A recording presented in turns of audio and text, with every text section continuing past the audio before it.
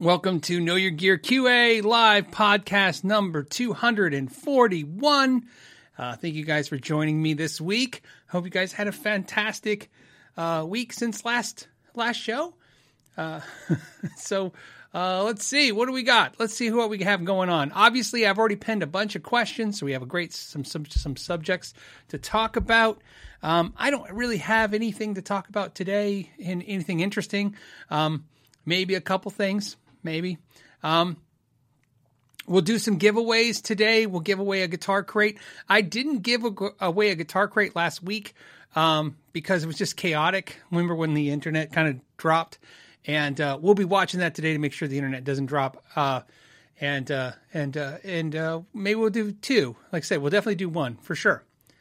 And real quick, I have this thing. We've enabled the member thing on YouTube. Where you pay a fee and then it like supports the channel. It's like a patron, but on YouTube. Remember I was apprehensive about doing this. I kind of turned it on and didn't really announce it. And I've got a few on there. And again, you guys are like my beta test group for this. And I just want to announce that Claude just joined. I just saw it. Welcome to the KYG crew. One thing I will tell you about it, I'm kind of looking into this idea of what I liked was I can sort comments across all the videos from all time by members, and then I can respond to those comments. That was kind of cool. So there you go. That was kind of interesting. But like I said, we'll see how it goes. I'm not sure what it is yet, how I'm going to use it, if I'm going to use it. But let's thank you guys for joining that have done it. And let's, like I said, we have some questions pinned to talk about. We have some super chats to talk about. We also, what else? I think that's it. Let's get into it. Let's get right into it. The first one came from Fred. And Fred, I want to thank you for this question because I know you've been posting it a couple times the last couple of weeks. And I saw it. I wanted to answer it. And then, got chaotic. And so thank you for coming today and putting it first. So it got my attention again. It says, "Hey, Phil, I love the show. A lot of people say he's talking about the Marshall DSL 40 is one of the best amps for its price. What are your thoughts about that? I did a shootout with that amp once. I don't remember what I compared it to. That was that long ago. I thought it was maybe against the Hot Rod Deluxe. Might have been something like that. And I love that amp. I think it's a great amp. I mean, it's got Marshall vibe. It's got a good clean channel. It's a great pedal platform. I've heard like a lot of amps like that. I've heard a rumbling here and there that it's they had issues. Like somebody has it and says, "Oh, it crapped out on them or it was acting up."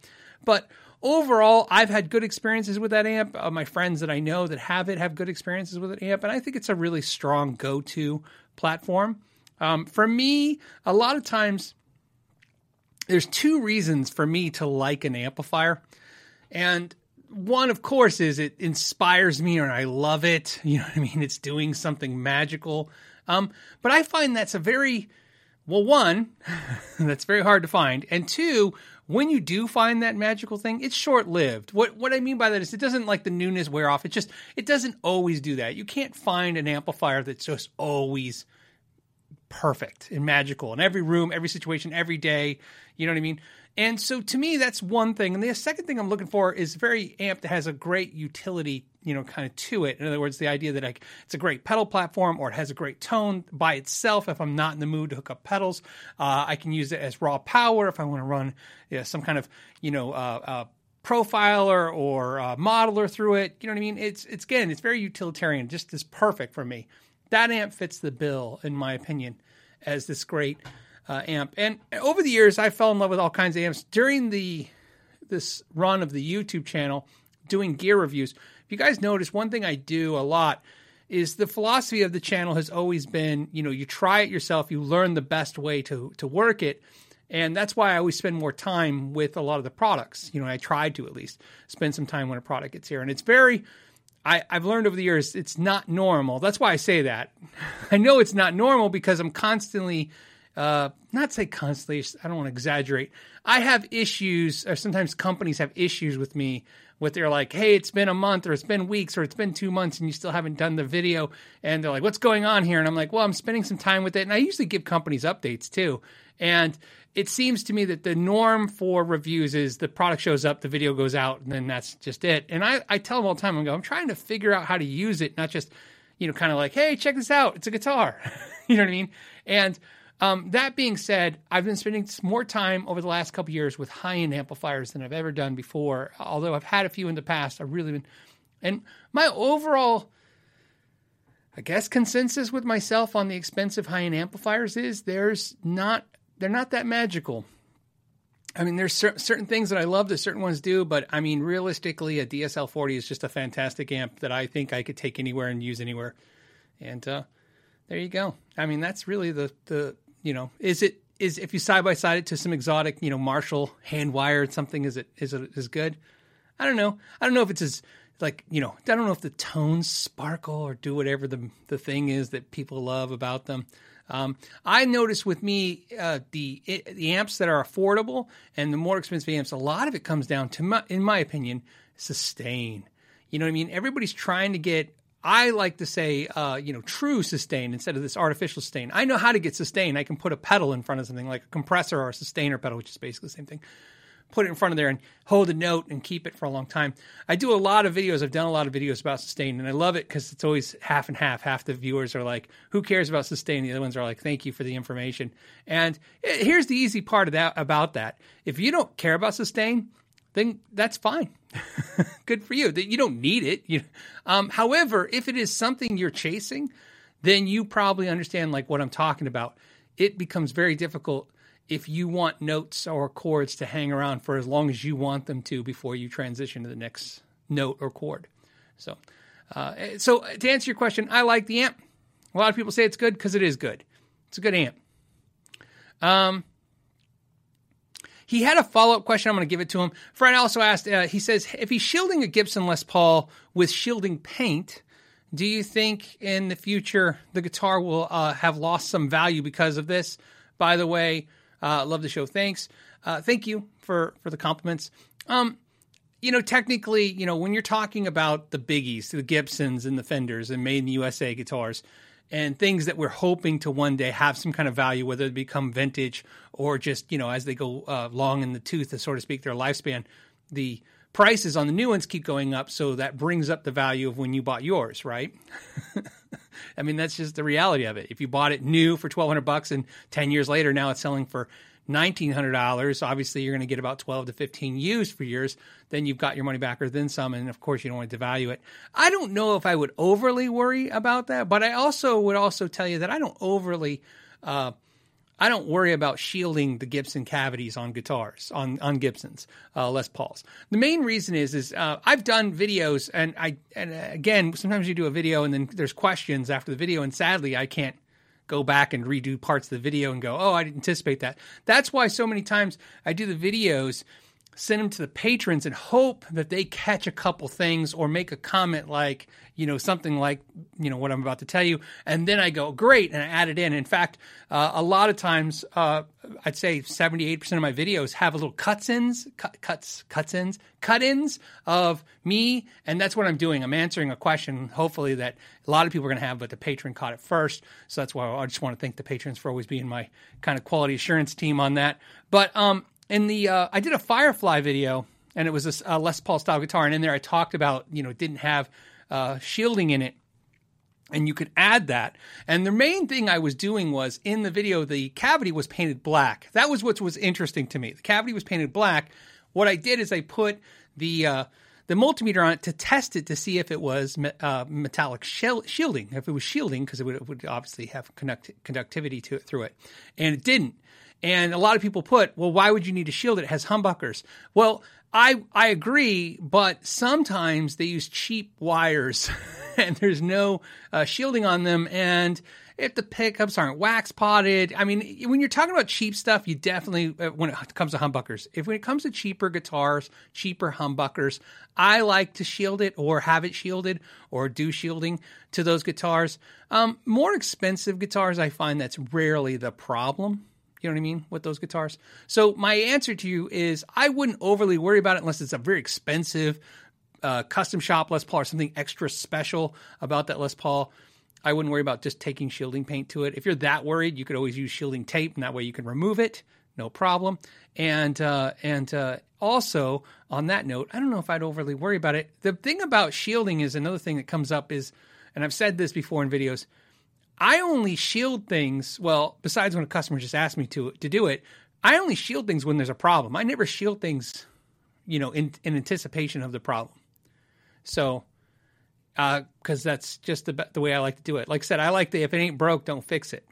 So that's just my opinion. But again, if you want to shield it out of caution, I understand that. There's nothing wrong with, being preemptive.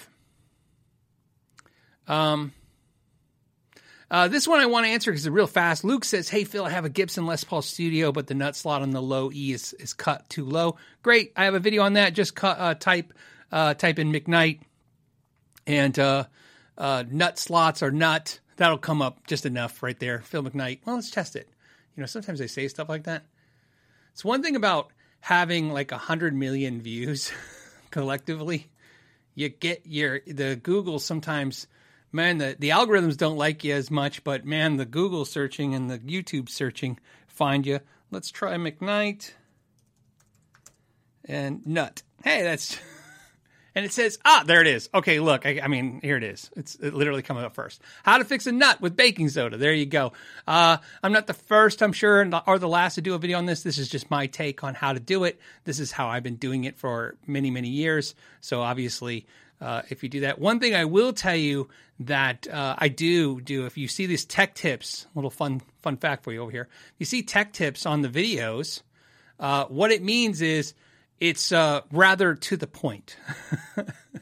That's what tech tips meant. I mean, it's not like I'm a tech and I'm giving tips. That makes sense too. When I did tech tips, it was kind of like my way of marking the videos as resource material. Instead of hearing me talk for 5 minutes about like sharpen my axe, here's my theory, this is what I'm doing, this is why I'm doing it. Those videos don't have any of that stuff. It's just, here's how you do it. Bam, bam, bam, bam, bam. And some of them are like 2 minutes long and some of them are 7. I think that's one of the longest ones at 7 minutes. I mean, I don't want you, I don't go into a spiel about how like, sometimes you have a nut and the slot's not cut right and what you want to think about. I just go right to how do you fix it. So to answer your question, Luke, that's how you fix it. Super easy, man. Just do that. And then other than that, you can replace the nut, but that's a fast, easy fix and it's good. It'll last a long time. This one comes from Vimps69. He says, or they say, "Hey Phil, I remember you were excited about your yellow BC Rich Gunslinger. Do you still have it?" I don't. I ended up selling that to my buddy Brian, who owns Paint Huffer. And I talked about this briefly on a show, I don't know, a few episodes ago, maybe a dozen episodes ago, could have been a while ago, about, I went down the rabbit hole of everybody I try to buy all the guitars that, I wanted when I was younger, like, the Gunslinger, the Warlock, I don't know, Kramers. And, it never worked out. Like with that guitar, it was really good, but think about that guitar. And I bought that guitar at the right price. Like I said, I got it at a great price. So I got pretty much all my money back. I might have broke even. I think I probably went in the whole $50. Cause one of the things that's afforded to me to having a YouTube channel, I did a video of it. So I think that video probably made $60 or $100. And then if I sold it for $50, $60, less than what I paid for it, you see how it works out. I flattened out. And, but I mean, I did a setup on it. I polished the frets, so, you know what I mean? So I don't get that time back, but I got it out of my system. And to be honest with you, even if I lost $100, I'd have been happy because it's out of my system. What happened with that that guitar, why I got rid of it, is why I got rid of all those guitars I've ever done that I bought, which is you buy those guitars because really what it is, I just want that 80s metal look. And what I've realized is I'm not that person anymore, nor that I think I ever was, like a shredder. I'm not a shredder. And so I want a guitar that looks like I'm a shredder, but I don't want it to feel like that. So I've told you guys this already. That's why I gave up and I just had Kiesel. I had that Kiesel made, that single cut bevel with the purple, pink crackle and then green pickups. That guitar, though, nothing else about it is metal. I mean, it's 10-inch radius fretboard. The neck is not thin, but definitely not thick. It's in the middle, the sweet spot. Actually, probably a little thicker than my Gibson SG. So again, the SGs are kind of thin, the 60s carve. It doesn't have high output pickups. It's more tamed down. Everything about it is more tamed down. A hardtail bridge, no waka job. And so, I mean, it just does what I want it to do. I pick it up, I play some 80s riffs, I have some fun, but the guitar sounds the way I want it to, and it feels the way I want it to. And what I found is, like I said, I have this Nuno in 4 right here that I had swirl dipped. Of course, I think it looks great. And I think if I turn the camera this way, I have here. Sorry, guys. I didn't know I was going to have to turn camera. There's a gem right there. So, I mean, again, I kind of think like at this point, really, to be honest, between the Nuno and the gem, I'm there. I got the 80s guitars out of my system. And, so that's what happened with that. And that's why I haven't really done it since, anything like that. I've just done because, to be honest with you, that was pre-COVID and, or maybe the beginning of COVID, whatever it was when you could do that. Now the prices we know all jumped. And although they're coming back down now, part of that is, I'm going to sidestep here, so, to talk about this. If you notice the prices on used gear is coming down, I've noticed massively. If you haven't noticed. And I think that's not so much it could be a sign of the end of this guitar boom, and we're seeing it, kind of mellow out. Even with the inflation as the new prices rise, I mean, it's just massive. And like I said this before, earlier this year, I bought a BE small box, Friedman small box 50. And Robert, one of the owners of Friedman, was visiting his mom in Tucson, Arizona, met me. We had lunch, and he sold it to me. I paid basically dealer cost. And at the time I bought it, that was very nice of him to do that for me. At the time I bought it, you couldn't even find one used, and maybe not even new. And if they were used, they were asking $100 less than new. Now I think there's like 10 of them right now because I had it in my watch list. There's like 10 of them. But I will tell you guys, if you're looking for deals, one of the things to think about is, besides what's going on with, maybe people are selling stuff, and there's going to be people who are going to drive right to the people, it's inflation and they're broke and they're going to sell stuff. You could be right, but unfortunately, in my experience in the music industry, is we need to wait till January to find out for sure, because people generally just start ditching product right in the tail end of November and December to buy Christmas gifts, but also to buy new guitars, new gear. People, the thing about the holidays is, what people don't understand is, a lot of times people say, okay, people are strapped and they can't, because they're buying gifts. That's true. However, what's also true is people either have money or run in higher amounts of debt, because once you start spending, it's kind of like the old "I'm in for a penny, so I'm in for a pound" kind of deal. Somebody's like, you're buying somebody a scarf, and you're like, I need a scarf too. You know what I mean? So a lot of people, if you notice, start spending for themselves more during the holidays and others. And so sometimes to justify that, you get rid of gear. So we see every year around this time a purge of gear. And I want to share this with you because I've said this before. This is what I do. Let me go to my share screen. What I'm sharing with you is the front page of Reverb. Let me see. Sorry. So I jump around. I'm trying to make it to where you can see more. Okay.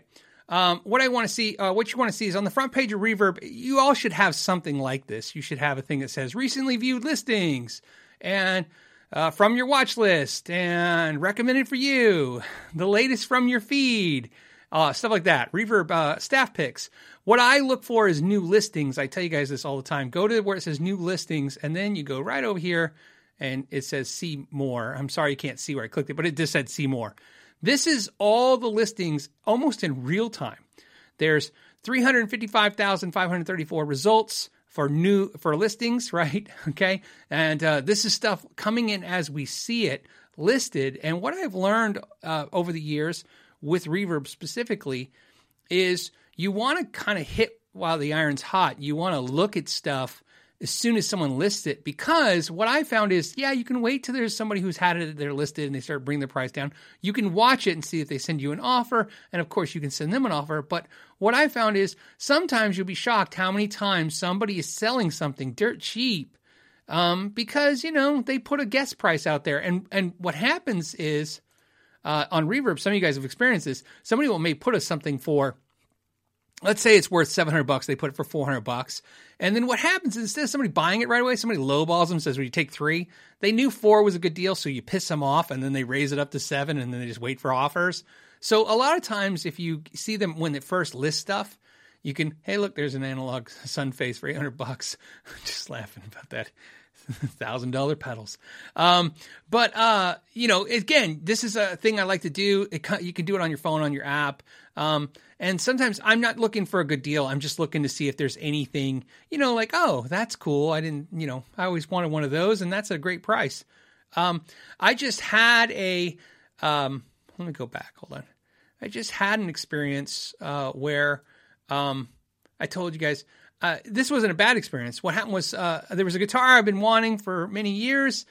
Somebody just listed it. The price was way good. I think they wanted 13, and they normally go for 19 used.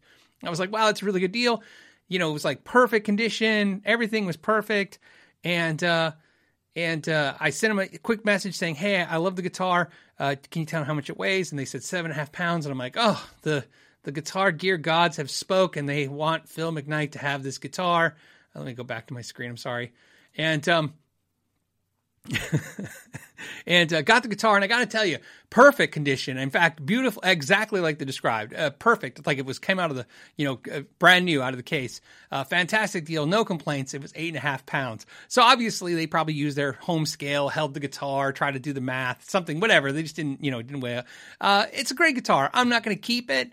Not that I'm that picky, but I got a good enough deal. That's why I wanted to try it. It's not even the weight. It's just overall, I was like, I don't know. Is this something I want?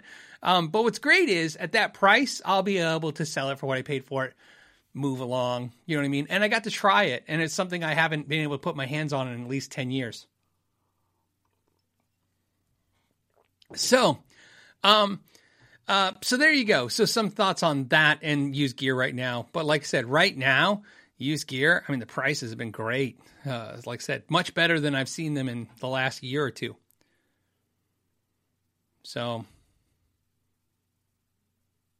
yeah, Jeff says, seen a couple of deals on Gibsons on GC lately. Yeah, look, if you go to Sweetwater, this is the most in stock I've seen Sweetwater too. So, there is definitely, a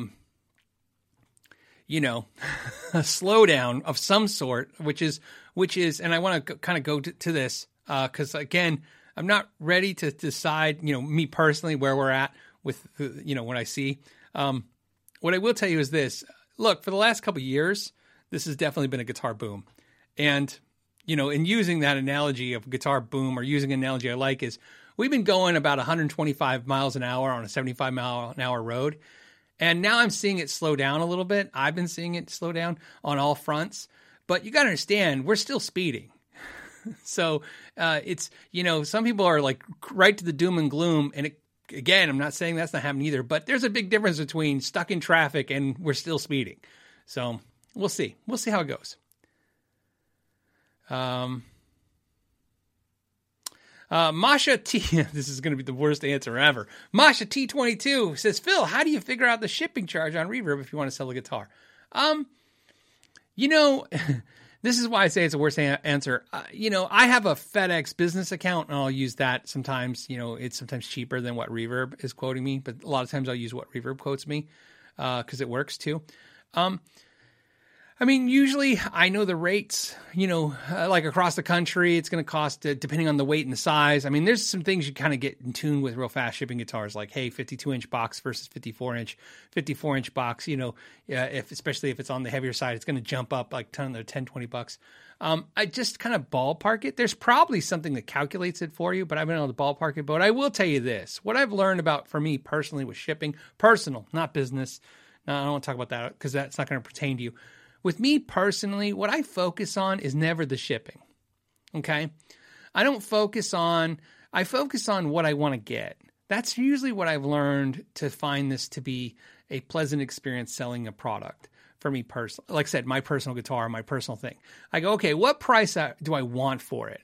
And then how do I figure out how to get as much of that in my pocket as possible? So a lot of times when I sell stuff, like I have a very realistic expectation of like, okay, after the fees, after the shipping, after this is what I'm going to take home. And as long as that's the number I want to take home, then I don't really worry. So what I mean by that is a lot of times, almost 90% of the time, whatever the price I'm trying to get, that's like the shipping is just going to help. That's extra money on the pile to help ensure that that number is cinched up.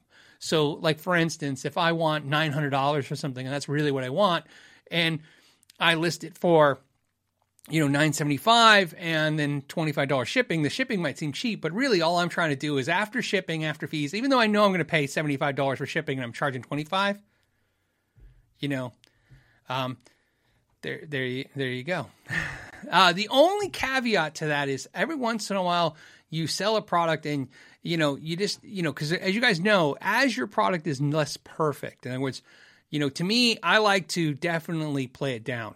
That's just my strategy. I don't recommend it to everybody. I'm not telling you what to do. So for instance, especially if you look at my listings, what I sell my stuff personal, if it says, trust me, if it says good, it's excellent. If it says excellent, it's perfect in the box, right? Like I always downplay. I never I'm always looking for the one down. So, if I know it's good, it's fair, right? Because again, I really want the expectation of the person to get it, open up the box and go, thanks, man. Yeah, that guy nailed it. And the reason is I don't want to see it back. That's, for me, again, not a business, it's a personal person shipping. I don't want to see anything back ever. That's the biggest headache ever. And so sometimes what I will do as a strategy that's worked for me in the past and currently is if there's a product that I'm like, okay, even this, it's got a couple marks and I'm kind of detailing I'm being detailed in the description, but there's some issues and I've detailed as much as I can, but I know that it's really hard to explain what I'm talking about. You see it all the time. We're like, there's a nick, but it won't come out in the picture. A lot of that stuff is true. Sometimes people are full of crap, but a lot of times you just can't get stuff to picture right, especially a color. Sometimes you're like, trust me, this is blue. It's not green. As much as it looks green in the pictures, it's blue. If I know I have stuff like that, what I will do is I will inflate the shipping costs. Okay. Not crazy, but I will make sure that whatever real shipping costs were is shipping. Is what I'm charging. And the reason I do that is because if that guitar goes out or that product comes out and that person goes, hey man, I got it and it's just not what I thought it was, I want to send it back. I want to be able to go, okay, I'll refund you minus the shipping. You know what I mean? Unless it's a defective product. You see what I'm saying? I'm not talking about like if there's something wrong. I'm talking about literally like, okay, now that I see the color, I don't want it. I go, okay, fine, send it back. I'll refund your money minus the shipping. And that way I'm not out anything. I hate it when I'm kind of negative. I think you guys all know that, you guys all can feel that. No one likes to be like, well, after that went out and came back, I'm down $87 trying to sell a guitar that I was, you know what I mean? That wasn't even necessarily to sell. So that's just how I do things. And then a little bit, it's a little shaded differently because, again, my YouTube profile, in other words, because of my profile on YouTube, I tend to, because sometimes my son and my wife handle a lot of that stuff, and especially my wife, I tend to kind of like lean into the, hey, let's make it, make it better than it is, make sure it's, described, perfectly, but also make sure they're getting better. Because again, I don't want to deal with it because I'm not like I'm a public figure, but you can understand, right? It's kind of like I don't need them to be like, aren't you the YouTube guy? And I'm like, because again, when I sell stuff, I use my actual KYG shop so they know it's me for that reason. So again, I'm just trying to minimize the headaches of selling stuff online. Yeah, Landon says dealing with shipping is no fun. It sucks, and it gets worse as the volume goes up. Yeah, Beast Rich 581 says I sold a small amp once. See, this is why I want to read this. He says, sold a small combo once and the buyer sent me an email that complimented me on my packaging skills. I will tell you this, and I kind of hate saying this, but again, I always tell you guys I'll talk about whatever on the podcast. I call it, I'm not kidding, I call it packaging theater. I remind my wife all the time. She'll say, I inspect a lot of the packages that go out, and she'll go, oh, she packed it. And I know she packed it well. And I go, but hey, can you shove something here and do this? And she's like, oh, it's fine. It's not moving. My wife shipped, thousands of guitars over the years. And I go, no. And I call it packaging theater. I go, look, when people open the package, it has to feel like, man, they went crazy. That's what you want, because that is a feeling of like, okay, not everybody, but some people are like this. I mean, it's just everybody's different. Some people will open something up, and if something isn't right on the instrument, they'll be like, did it move in there? Did it get damaged? Right? You're trying to conclude like what is wrong, or this guitar is rattling. Was it rattled because it rattles, or rattled because it got damaged? And knowing that it was shipped really, really well, I think puts a buyer at ease. And so, yeah, I do the same thing. I like, in fact, on my feedbacks, if you look, I just got a bunch of them recently. I love it when they say that, like, wow, this is how you pack, or pack really well. That's what I'm looking for every time. That's the win. Because then I know, I'm like, okay, because I know we're all kind of the same, a little different, but kind of same. Everybody wants to feel like the money they spent, they're getting a good return on that. And so I try to kind of lean into that. That's just what I've learned over the years. Mute the Bozo said, I did shipping and receiving and packing for years. Don't miss it. I absolutely hate it. I told you guys very upfront when I decided, when I told Ralph and Shauna that I go, hey, I'm not coming to the shop anymore. I'm going to lean into the YouTube side of this because I'm going to do all the other stuff I did. Because I have other businesses. I go, I'm going to do that and the YouTube, and I'm not going to come in the shop. And the discussion was exactly what you guys can imagine. The discussion was like, well, why don't you do YouTube? And then and then people will buy online from our online website. And the reality was, like I said, none of us wanted to do it. None of us wanted to be a shipping receiving company. That's what you pretty much turn into, an online business, is a shipping receiving company, just constantly shipping stuff out. And I didn't want to pitch, I didn't want to do videos where I'm just constantly pitching a product that I didn't have control of, because I was like, I can just stay in the store. You know what I mean? I can just talk about guitars that I have to sell all day in the store. I don't need to make videos about that. So I understand that it's not as fun as a lot of people think it is. I think a lot of people I think guitar players, it's the weird, we're probably guitar players, and I can't imagine, because again, I don't do other hobbies. Guitar players are one of the few people I've seen that can romanticize a job like retail. and it's true. A lot of people are like, man, it must be great just to hang out in a guitar store all day. And you're like, well, you understand it's just a retail business like any other retail business. I mean, I understand you love the things that's on the wall, but essentially at the end of the day, it's no different than doing any other retail business. You're essentially helping customers. That's your skill set. Your skill set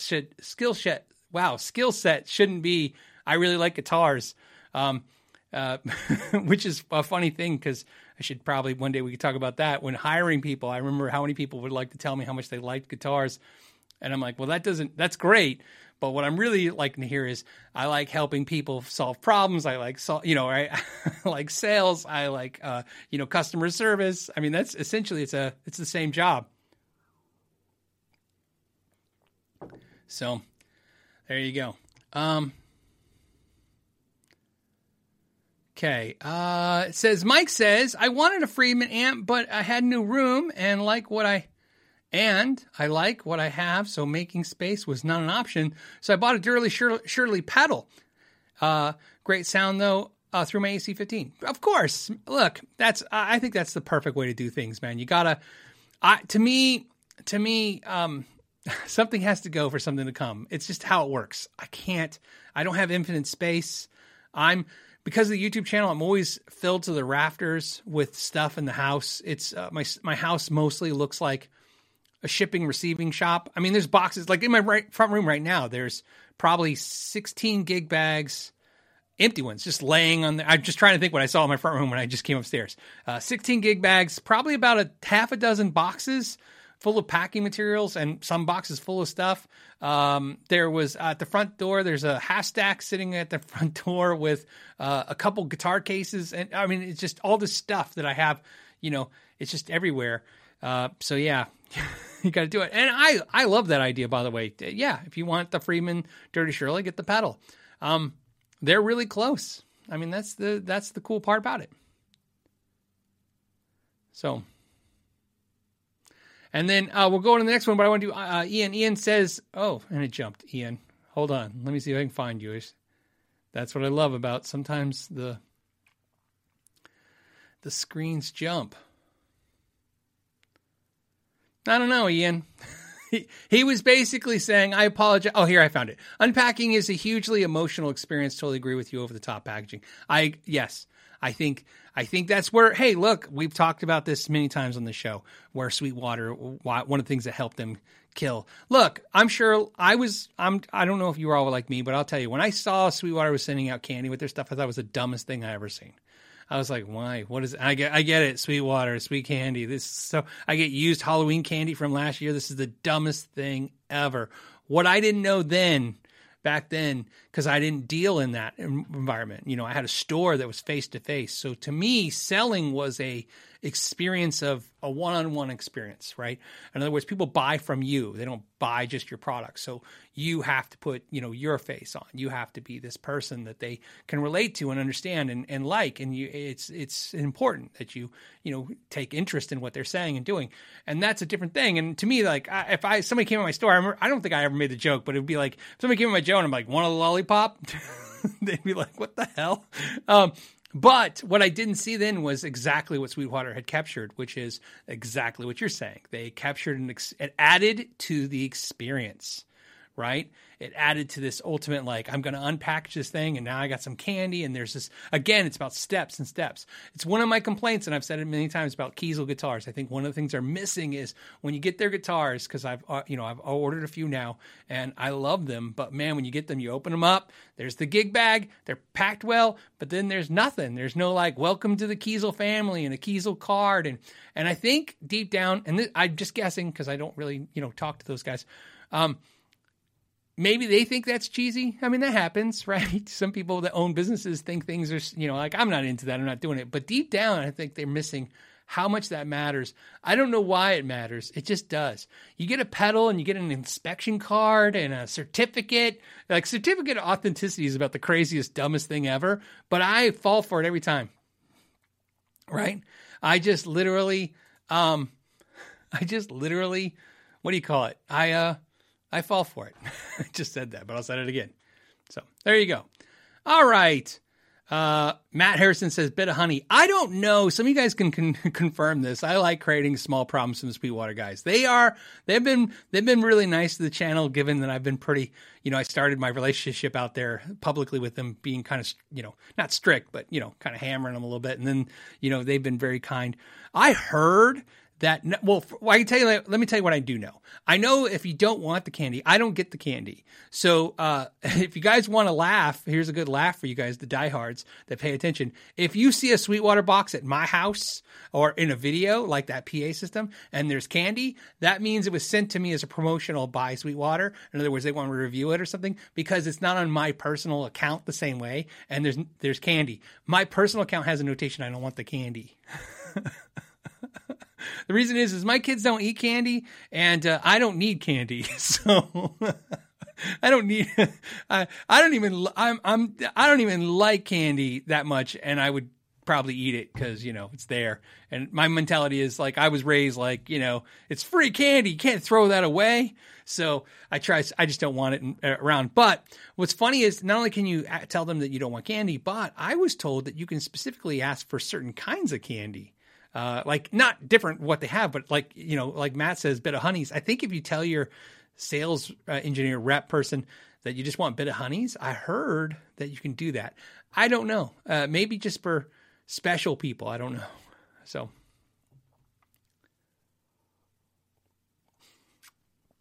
find out for somebody. Somebody ask me, or not ask me, ask them. Somebody ask somebody to do it and then give me feedback on how it went. Because I can't do it, because then they'd start sending me candy again. So, okay. Yeah, Matthew says he's diabetic and they can keep the candy. You know what I wish? I wish there was something else besides candy. That would be a nice thing. I don't know what. A bag of picks. I don't need picks either, but you know what I mean. Just so you still have the experience. Okay. We talk too much on the too much candy talk now. Okay. Okay, let's get to some other questions. we're doing okay. This one's from Derek. Derek asked a great question. For me, it's more of a personal question. He says, "Hey, I love the show. What piece of gear made you the most happy or gave you the most joy for 2021?" As you guys know, I do a year in review video every year. And this year, since I knew I was going to do it again, I actually took the time to put it in like a spreadsheet all year. So it's great because it's one of those videos I don't think, again, you can see the amount of workload that goes into writing. I have to go through each video, write everything down, kind of go through those stuff. Now I just sort it and do all this stuff. And so I actually have the answer. And let me go to it. Hold on, I'm actually pulling up an Excel spreadsheet. Isn't that funny? I charted my feelings. No, seriously, I already know the answer, but I wanted to see. So this year, because I did do a chart, when I talk about my gear in review video, I'll actually have awards. I did it my first year and I kind of backed away from it then because, when you're shooting from the hip on your feelings, a lot of people are like, that doesn't make any sense. Why do you say that's this has got more quantifiable because I actually took the time to like score everything and figure out what my favorite gear was for the year. So best amp, best guitar, best pedal, best accessory. So I'll be giving awards and runner-ups and stuff, for all the gear I reviewed this year, plus a rundown of the gear. And I like doing that video because I think it answers all the questions hopefully that matter, which is, did I really like it still? Because that's a lot of times like, was it in the moment, or was it really like, what do you call it? Like, did a company send it to you and they want it back? And did I end up buying it? Because sometimes that happens. And then sometimes, the company left it with me. Did I sell it? So I go through all that stuff. But I will tell you the funny thing about this is my favorite thing, the thing that I thought about. So when I saw that question earlier, I thought, what's my favorite thing? The first thing that came to my mind was the aux. And so I looked and I had rated the aux as basically is number one, but it was a kind of a tie between that and the Bad Cat 40. So this year, I would honestly say, which is interesting. The Bad Cat 40, I don't think this is a hard thing to understand. I reviewed a lot of good amps this year, but as you guys know, I did the Engel Iron Ball 2, which was a fantastic amp. But as you guys know, I loved it, but not as much as my Fireball. But the Bad Cat, I really love that amp. But man, the thing that really kind of I liked and enjoyed the most was the aux. Isn't that funny? And like I said, I just did a video, if you guys saw this week, where I compared the aux with the Captor X and the Iron Man from Tone King. And, I talk about how basically Captor is kind of, in my opinion, slightly better in a lot of ways, right? I mean, there's different products for different people. But I got to tell you, the aux, it's a product. And again, like I said, in hindsight of the video, you make the video, but then like I said, we'll do the follow-up video when I do the year in review. The aux, the issue is, I can tell you right now, it's very expensive and it has a couple shortcomings. And because of that, I'm going to say a reviewer, as someone who's trying to give you information to help make a better educated purchase, I wanted to kind of highlight those issues. However, I still like it. I can't explain why. I just like it. Even though I really think the Captor's better, I just like it. I like not only how it works, I like everything about it. Overall, besides a couple of issues, but I like where I get. Does that make sense? I like what it does, and it also opened me up to new ideas and new ways of doing things, and it was really fun. So that would be my favorite. That thing that probably gave me the most joy playing with it. Let's see. Okay, hold on a second. Okay, let me go here, refresh this, take a sip of vodka. One of these shows, it will really be vodka. I tried doing it. Remember I drank a beer show, and I actually, if you guys didn't realize, I was getting hammered, and it was really weird. Usually a beer is not going to do it for me, but man, that show, for some reason, a beer in, I was having trouble focusing. Dale says, is the preamp, okay, is there a preamp or something to put in a guitar cavity to make a passive pickup sound like an active pickup? Thanks. Love the show. Dale, yes, the Blackout, there's a Seymour Duncan makes a pickup called the Blackout, which is kind of like their version of an EMG. And I actually think they sound like the older EMG 8185s that I kind of like better than the newer EMG 8185s version. And they make a preamp called the Blackout, and it's all like super easy. Well, it's not super easy, but it doesn't require a lot of soldering. It all clips in, and you can turn any passive pickups into actives. And it does, in my opinion, 75% of the way there. You're going to get there. You're going to get all the things you like about active pickups. And that's something I like. I mean, EMG makes something called the Afterburner, and it's like a boost. It's not the same thing in my opinion. The Blackout preamp is exactly what you're looking for. So this is something you're looking for, it's going to look for. However, what I want to tell you is there's a good and a bad. Dave Mustaine, they make some Dave Mustaine pickups. I think they still do, which are active, but are also kind of like traditional Alnico pickups. And that's important because your Blackout preamp that you add to your traditional pickups are going to sound more like the Dave Mustaine pickups, in my opinion, than they will just active pickups. Because part of the thing that makes active pickups do what they do isn't just that they have a battery-powered preamp. It's also they usually have a very low, the pickups are very low in the magnetic field. In other words, there's not a strong magnetic field, and usually a lot less windings on those pickups. And that's usually, you can't see that because if you're going to try to meter them, you're going to meter them with power. And so what happens is the magic of active pickups are that they have the smaller magnetic field, or the lighter magnetic field, I should say. The word is lighter would definitely be better. Causes less interference with the string and adds more sustain, because that's what it does. And also allows the pickup to have a slightly different tone. But of course, because it's so weak, they use the preamp to boost that signal up and send it out of the guitar. And so that's what's great. The Blackout preamp will do that, but of course, with a little bit different kind of magic. So I'm just letting you know, it's going to do what you want. I would recommend it. However, it'll be 75% there of an active pickup, and it might actually be better depending on how you look at it. Depends on what your needs are. Rusty Shackelford did a super chat, and don't worry, Rusty, I got you covered, man. I saw that you posted. You're like, I didn't post my question, and then I grabbed it. So let me find it, Rusty. Let me find it. Rusty's question was, whoops, I forgot to type my question. No, I'm just kidding. He said, Phil, what method do you recommend to roll fretboard edges on a maple neck with stainless steel frets? There are a ton of methods you can use to roll fretboard edges. I have unfortunately, no brush stroke that I can just say, do this. I'd need to know if there was finish on that maple fretboard. I need to know how hard the edge is and what we're doing to it. And also how old the fretboard is. Here's why. There's, again, what would I do in my shop with all the tools and everything at my disposal? Pretty much whatever I want. But what should you do? Part of the thing is, if there's finish on it, I wouldn't even recommend you try it without seriously watching some kind of content and trying to get an understanding of it.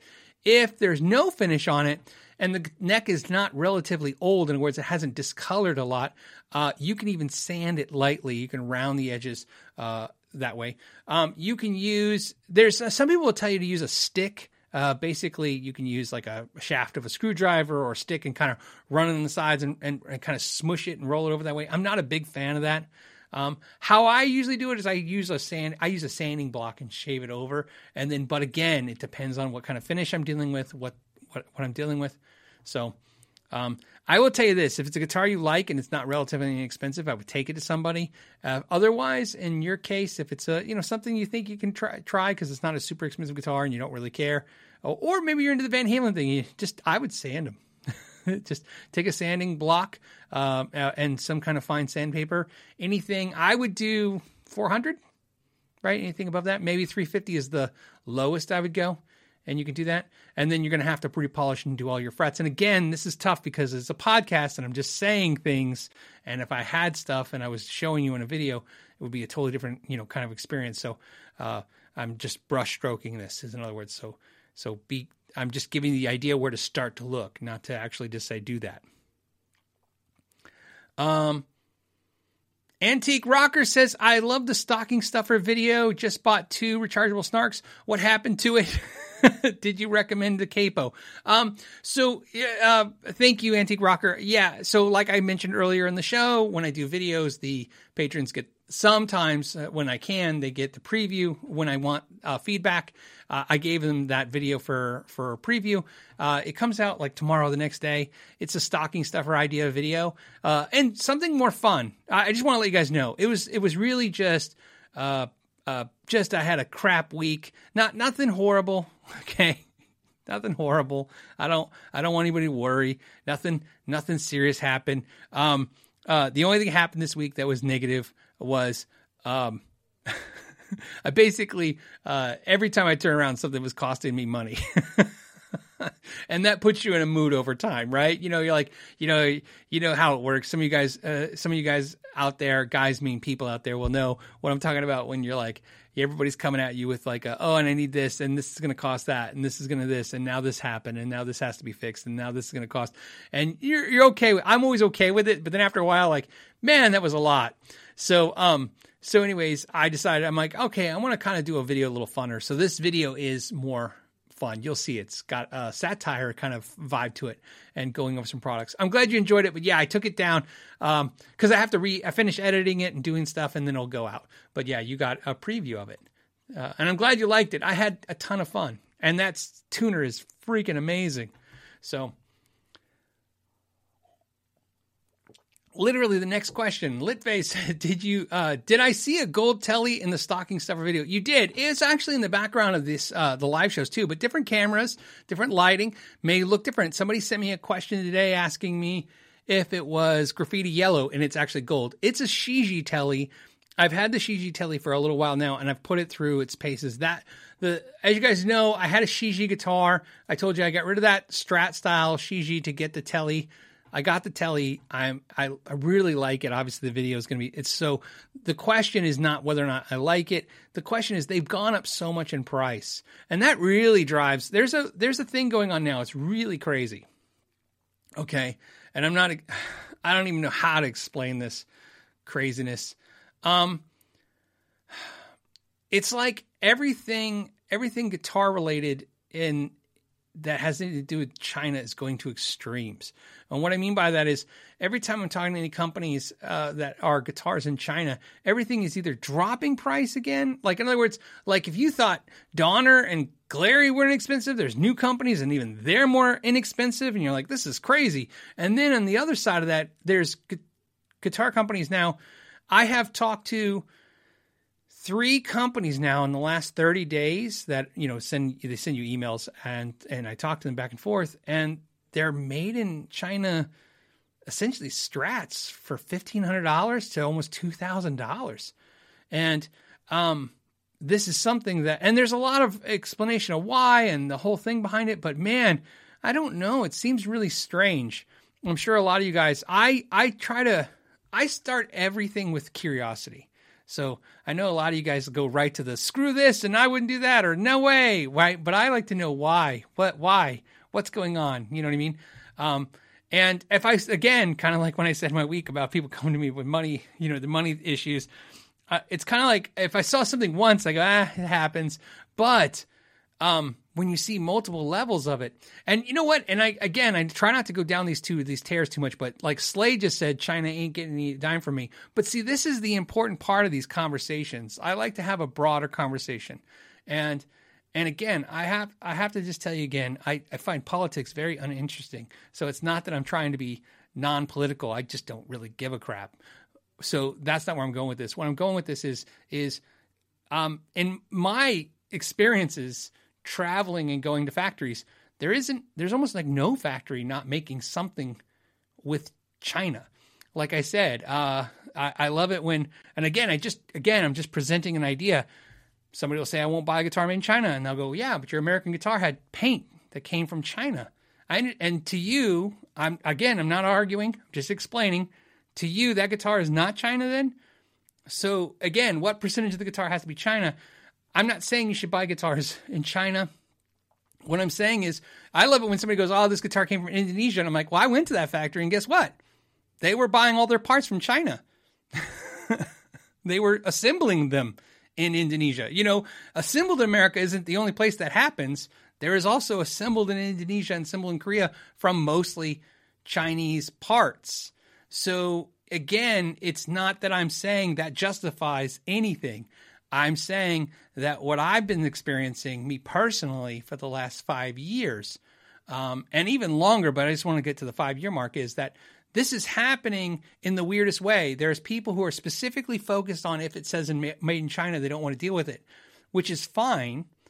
But if it doesn't say it and it has mostly Chinese stuff in it, then they're okay with it because they seem to be like, you seem to not be.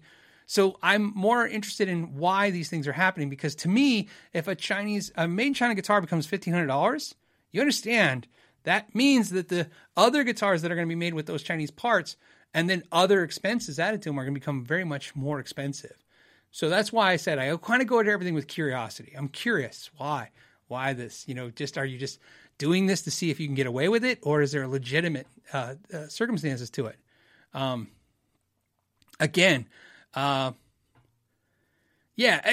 again, this isn't to say pro or against doing anything. It's just more of a kind of understanding. I want to see. You know what I mean?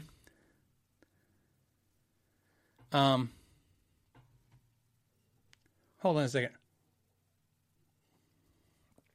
Yeah, and I'm not going to read some comments, but a lot of your comments are conveying the same thing, that a lot of, it's, again, I always, like I said, I've said this before, I'll keep saying it again, just so you know, you understand, like, when you buy from Gibson, you buy from Fender, you buy from Paul Reed Smith, and I don't want to just pick on them. I mean, I named tons of other companies. When you buy those made in the USA guitars, two things are happening. Some of those guitars do have import made in China and other places, but I know that usually the focus is China. Parts in them or materials, because again, it's not just about that the pickups are made there. It could be literally the materials for the pickups are made there. See how funny this is? Like, as you guys know, I make my own pickups. And like I said, I'll chuckle when somebody goes, this pickup's made in the USA, but it's literally made from all Chinese copper wire, Chinese bobbins, Chinese everything. It was just wound and sorted here. And they're okay with that. But then they're not okay with a made in China pickup that's a quarter the price. And again, I'm not saying, I'm not saying anything. I'm just kind of giving you the information. But what's funny about all this is those companies, like I tell you guys all the time, I mean, if you look at Fender as a perfect example, Fender sells more than just guitars and amps. They are huge accessory divisions, huge, massive. Their accessory division is bigger than most companies. Guitar stands, tuners, picks, strings, cables, and massive amounts of that stuff literally come from China. So when you buy a U.S. guitar, you could say, okay, I'm supporting that. But sometimes I always have to ask, again, just ask, are you? Because they took that money and they literally spent it on doubling down on the import stuff. So again, that's why like I said, I like to go with the mindset of curiosity, not just upsetness, right? I want to know why. So there you go. I think curiosity is a good thing. So.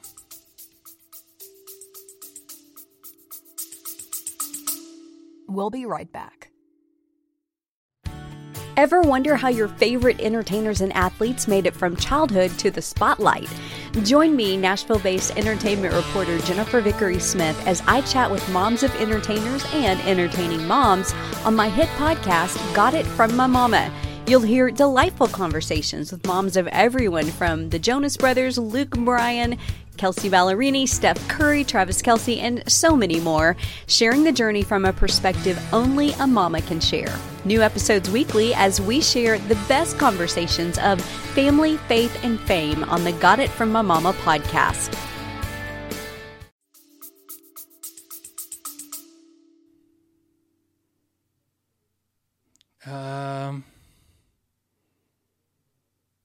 Yeah, I just go, since we're down this road, let's go with it. Yash says, brands should label their products made in China, assembled in the USA. I 100% agree.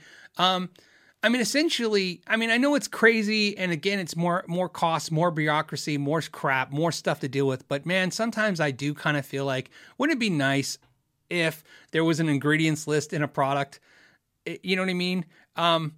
I mean, again, I'm not trying to like add more, government interference and more costs into everything. But it's sometimes like, I don't even care where it's assembled or where it's made. Just tell me where all the components were, right? What, if you, a lot of you, again, there's a lot of people around the world watching the podcast. In the US, when you buy a car, it's very common when you buy the car, I don't care if it's a Honda or it's a Chevy, it says like engine made in Mexico, transmission made in Japan, right? Like you buy a Honda, and again, I'm not saying this is the exact things because I can't remember what they said when I bought the Honda for my daughter, but I remember it was like engine made in Japan, transmission made in Mexico, body made in like Michigan, you know what I mean? Like it told you where everything was coming from. That's really what I want. I don't care. Don't tell me where it's made. Tell me what the ingredients are. And then I'll decide from there what it is the hell I'm buying. Right. So again, it's kind of funny. So I don't know. Like I said, just a thought, but I don't know. So the sad thing is I could say something like that. And then next thing you know, it probably, creates a nightmare of bureaucracy and red tape, but I think it'd be fun. Not fun. I think it would be more fair if I just, if you could just look and see where that would tell you where your dollars are going for the most part. So on that note, let's jump off that subject because that's not all about guitar. Okay. But so, a lot of $1,500 made in China guitars out there now. So if you haven't seen them, they're coming because it seems like seemed really interested in getting those guitars out in front of people. I didn't take any of those deals, but at least I interact with them to find out what was going on. Thomas says, hey, have you tried the Tajima 500? I have. I did a video with Marty Schwartz. It's on his channel. Basically, that's the same model or model like that. The Tajima deal was really interesting. As you guys know, I found Tajimas with Marty Schwartz in a small music store in San Diego. We bought the guitar. Marty bought it physically. And then he sent the guitar to me. I did a sharpen my axe with it, sent it back to him. I think he still owns and plays it. I don't know. I'm pretty sure he does, but I don't know. I haven't talked to him about it in recent, so I don't know. And then I liked it so much, I bought a Tajima, but I bought a Brazilian one. And then from then, Tajima stopped me at the NAMM show and said, hey man, we really like your videos. And this is where it goes sideways. So, and again, I just upfront with everybody about all the stuff that goes down. They were very nice. They said, hey, we liked your videos. Thank you for all that, support. We would like to help your channel, sponsor your channel. And I said, great. I said, how you can help me is I like the guitars. The audience seems to like the guitars. And so if we could get more of the guitars on the channel, that'd be great. And then I let them know what guitars I was interested in. And I've said this before and I'll say it again. They, like a lot of companies, they don't care what I want or what you want. They just want to focus. They just want to send me certain products. And what ended up happening over time, and just so you guys know what happens, over time, that always puts me off. So, it always puts me off when I'm, again, I'm a nobody, right? I got this YouTube thing. I'm not trying to come across as anything other than that. However, it's my time as well. You know what I mean? I understand it's like my time. I got to invest in this. And I also know you guys, as we know, a lot of us hang out, and you guys are a microcosm of the bigger views of the channel, but still you're the microcosm. I know what the channel generally wants because you guys are essentially the channel. And I know what you're interested in, not interested in. And so it's always a tough thing when a company's just like, yeah, why don't you just talk about these? And I'm like, well, those aren't the ones I'm interested in. I'm actually interested in these. And I think the audience would really be interested in those Tajimas. And because I think deep down, what I think everybody's looking for with that kind of brand is one of two things. You're either looking for how good is their inexpensive Squier type instrument? Is there a better value there than maybe Squier's giving you or some other name brand? And so that's a great product to talk about. Or their mid-price stuff where it's like, are you getting a lot for this price? In other words, are they putting out a $600 guitar that rivals $1,200, $1,500 guitars? And I think those are interesting guitars to talk about. That's not what they were interested in sending me. So, I don't know what else to do. So there's your answer. I like Tajima. I still like Tajima, but that's why you haven't seen it anymore on the channel. That kind of just like, I'm just, and, And I do my best, and I try to convey that to the companies when I'm like, hey, look, if you guys are sending out this product and you want me to kind of talk about it, it's great. But I'd really like to talk about the products that I thought the audience or I was interested in too. And then they're like, nah. Actually, they don't do that. Everybody does the same answer, by the way, all companies. They just don't respond to you on those questions. They respond on the things they want and they don't on the others. So again, that's what happened. I still like the products, and I met the owner. He seemed like the nicest guy. But as a company, I don't think they, and I think also it was conveyed to me very, very upfront, by the way, so I should put this out, that they were in the boom, of course, the guitar boom, and they were killing it, and they really don't need any kind of promotion. You know what I mean? That's kind of how that was conveyed to me is, a lot of companies were pretty upfront, as you guys know, for the last 2 years with a lot of the channels, including myself, as when you talk to them going, hey, I'd like to get one of your guitars on the channel and talk about it. And they were like, we're selling guitars so much, we don't need anything. Have a nice day. So that's why you don't see a lot of stuff too. Which is why I bought so many damn guitars in the last year to review on the channel. Jeff says, new guitar day. Awesome, buddy. Good to hear it. What gets here Monday? So it's not really a new guitar day, is it? It says Ibanez J Custom HSS. Ibanez only pickups, limited edition DiMarzio Black Velvet, humbucker, Black Velvet singles, not true velvet. Any idea of the tones? I don't know. I don't know what that is. I don't know what you're saying. You're saying limited edition DiMarzio Black Velvet humbucker. Okay. Black Velvet singles, not true velvet. Okay. So is there different ones? I mean, I'm not versed in all the pickups, so I don't know. Any idea on the tones? I don't know. I do know this. Larry DiMarzio and the DiMarzio people, I should say, besides Larry, are very involved in the companies they work with. That's why they don't work with so many. If you guys see, look, DiMarzio is a different thing than Seymour Duncan. They all both have their benefits, but they are wired differently as companies and their philosophies. DiMarzio, as I've told you guys this before, no import pickups. DiMarzio only does USA pickups. Okay. Even IBZ pickups, which are Ibanez that say IBZ DiMarzio, those are made in the USA too. Okay. He doesn't do a subline of pickups, and he doesn't do the authorized thing where he's like, okay, make a pickup like mine and, whatever, call it something else. Nothing wrong with that deal. I'm just telling you that's how he's wired. Okay.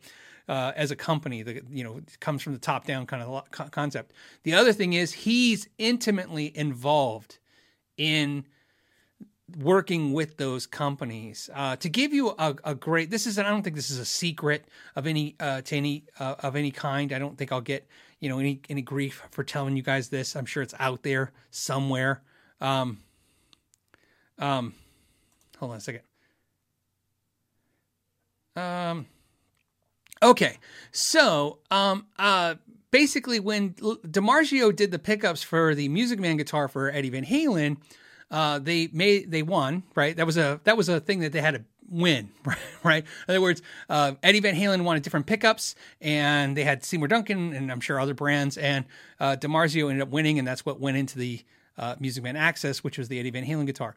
When Eddie left Music Man to go to Peavey, Eddie's manager or whatever, and Eddie's team contacted DiMarzio and said, we want you to make the pickups for the Peaveys. We're going to Peavey now. And DiMarzio's like, great.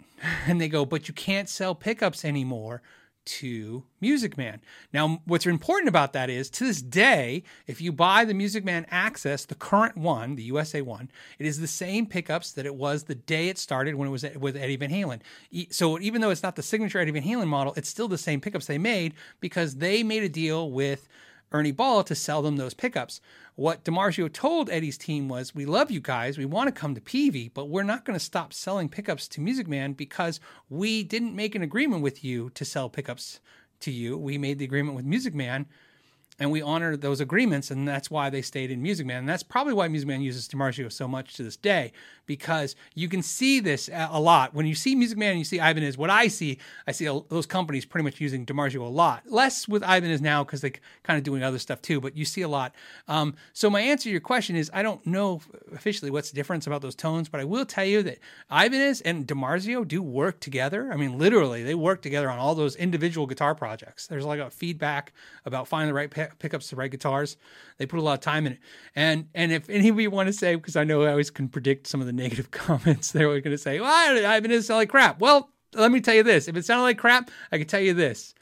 They intended it for it to sound however it sounds. If you don't like it, you don't like it. But I really believe they intended it to do that way. So there you go. I hope that helps.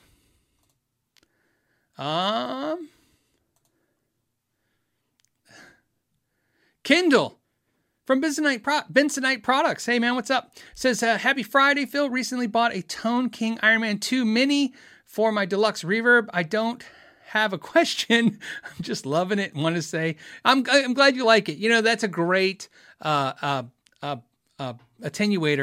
I really wish I bought the Mini. Like I said, I bought the 100-watt one because I was like, oh, for the channel, it'll probably make more sense. But deep down, the Mini, I think the Mini's, if you don't need more than the 30 watts, the Mini's better because you don't have to plug it in to get it to work. That's one of the things that's great about the Mini is that if you don't want the solo feature, you don't have to plug it in the wall. And that's one thing I liked about the Rivera Rock Crusher. That's one thing I liked about some of the attenuators that you don't have to plug in the wall.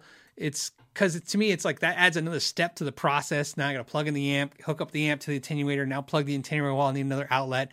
It's just more stuff to deal with. So I kind of like that you don't have to do that on the Mini Iron Man. And then that brings me to somebody, and here's why. Somebody asked a question earlier and I grabbed it, but it really connects to this question. So let me see if I can find it. The question came from Witchell, who said, Phil, can you review a Boss Waza tube amp expander? Okay, so I borrowed a Waza tube amp expander about a year ago from a buddy. I had it for about 2 days. It was very limited use, so I want to be very clear that I did not have a lot of time with it. It was kind of like he got one and he's like, hey, you want to check it out? And actually, just so we're very clear about all this, he actually got it. He didn't like it and he wanted to get my input on it. And so I was like, all right, I'll check it out. The Baza, which is what they should now call the Waza stuff, Baza, the Waza Craft tube expander. When I did the video this week of the Captor versus the Aux, and then of course I threw in that you can do the Iron Man Tone King stuff. A lot of comments about the Waza tube expander and the Fryette unit. And I personally, I've tried them both, and I preferred the Fryette to the Waza. It kinda, and when I say kinda is, again, I don't have an attitude of like those products are not good and this product is good. It's not what I'm saying. It's about what needs does it fill. I don't have a need that the Waza or the Fryette would fill. How they work differently than the other units. So how the Waza works, which is very important to understand, is you plug your amp into the Waza and then it has a solid state Class D power amp in it that then goes out to your cabinet. And I'm sure it's great. Okay. I'm sure it sounds great. The effects were okay. There were some things I liked about it. Again, I'm a Boss fan.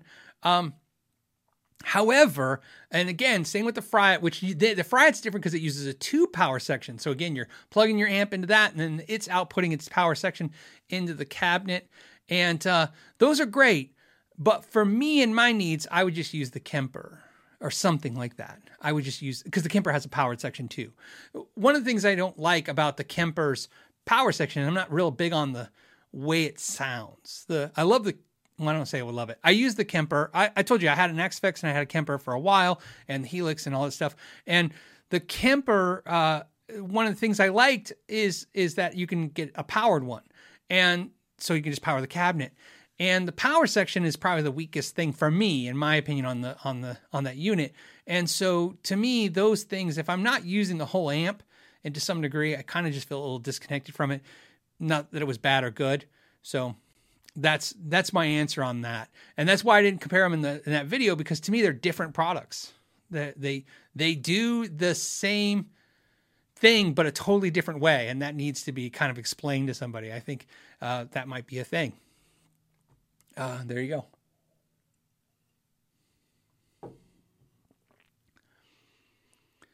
Swift Vic says, I have a Boss Katana. Do I need to upgrade my speaker? Is it overkill? I did it on my back to Waza. My Katana, I kind of changed out the speakers. Remember I told you I thought about doing a video, hey, change out the speakers in the Katana. Which one's the best? And the original was the best. My guess is because that's kind of how a lot of that stuff works, if you think about it, right? Those things create the sound. They're not part of it. It's not part, like on a tube amp, let's just stick to 2 amps. A lot of times a tube amp is one part of the equation, and the speaker and the cabinet are another part of that equation for its ultimate sound, right? So in other words, like to me, a Plexi without having a Greenback or a Creamback is a different vibing amp than it was with a Vintage 30. I think a lot of times the modeling technology amps, to some degree, they're just designed to kind of have a reference speaker. So I think that speaker is probably more like a PA speaker and less like a guitar speaker. I could be totally wrong. I'm just giving you my vibe of what I thought I heard. And when I put guitar speakers in the Waza, I got a couple things that sound a little better, but I got a lot of things that sound a lot worse. And I was like, okay, and that's the problem. If you change out the speaker, you're going to have to play for hours through all the settings to figure out what it ruined and what it made. And I think just keep it easy. So to me, if you're going to do that, I would just jump out onto another speaker cabinet and power another speaker cabinet with it. I'm not telling you to do that, but that's what I would do. It won't be worth your time to change out the speaker. But I would love, again, if anyone has changed the speaker successfully in the Waza and loved it, put that in the comments, right? It's good feedback to get from everyone. Dawn says, hey, Phil, I just bought a Fender Player Stratocaster from Sweetwater and had them pleck it. What is your opinion about plecking guitars? I don't know. I'm just kidding. We're going to get there in a second. Is it worth doing?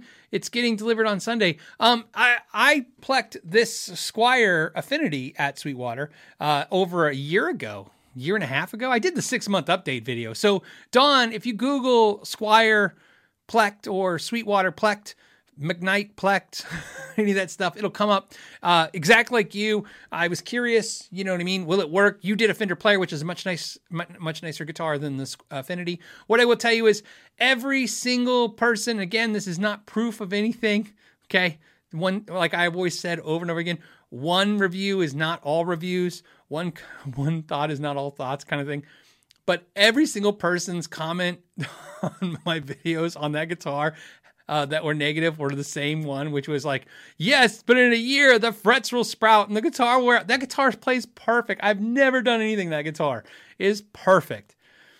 I have heard people say in the comments they got guitars plecked and it wasn't great. That's absolutely true, and it can absolutely happen because a pleck is just a computerized, for the lack of a better explanation, it's a computerized Luthier tech setup. And just like tech can do a crappy job, the person running the pleck or that day could be a bad job. So yeah, you could get a bad pleck, just like you could get a bad setup. That's common. What plecs are supposed to be doing is cutting down on that equation. In other words, maybe 9 out of 10 times is a perfect setup, where a human would do it maybe 8 out of 10 times or something, 7 out of 10 times, whatever the number is. So, I like this. I love it when somebody says, they'll say to me, especially friends, will say, hey, do you think a plex is as good as a good tech? And I go, that's not the question. The question is a plex, and for me, the question is a plex better than a tech on a bad day? You know what I mean?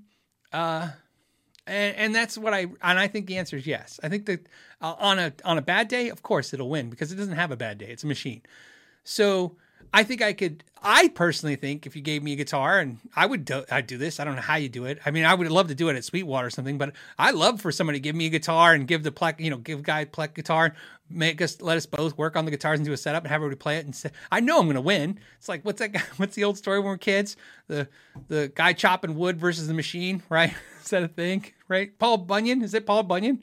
I always think of the bounty towel guy, right? The bounty towels. But anyways, Paul Bunyan thing, right? Can I beat the machine? Sure. But I would bring my A game.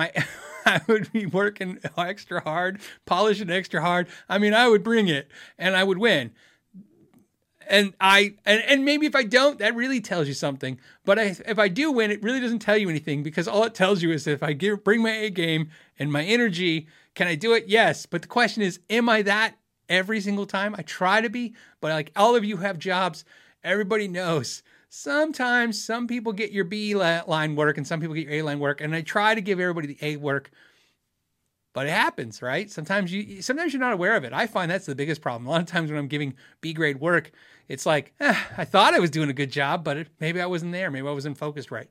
So I try to do that way.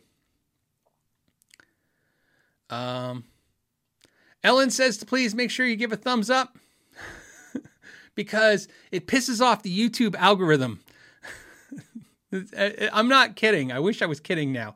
You understand, like YouTube is trying to, I'm going to give you some insight, and then we'll get back to guitars. Just 1 second. Give me like 20 second platform, little soapbox here.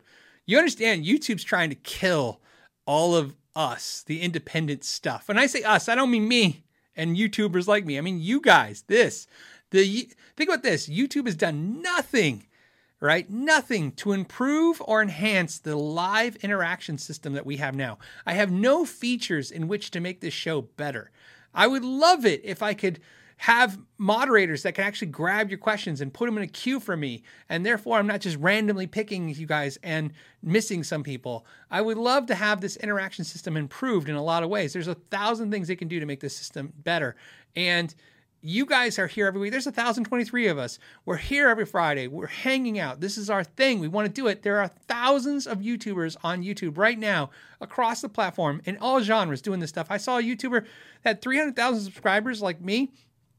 They had 4,000 people live. It was for comic book stuff, but still, it was like just crazy. And they had the same complaints I did, which is, how do I want to make this experience better for my audience, and YouTube doesn't care. And the reason is because YouTube's focused on Jimmy Kimmel and making sure Will Smith gets all the clicks he can get and all that stuff. And I'm not here to complain about that. What I'm trying to tell you guys is that sometimes I want you to be aware, not only do you have to help the channels with 1,000 subs and 500 subs and 200 subs, but help all the channels that you like that are independent.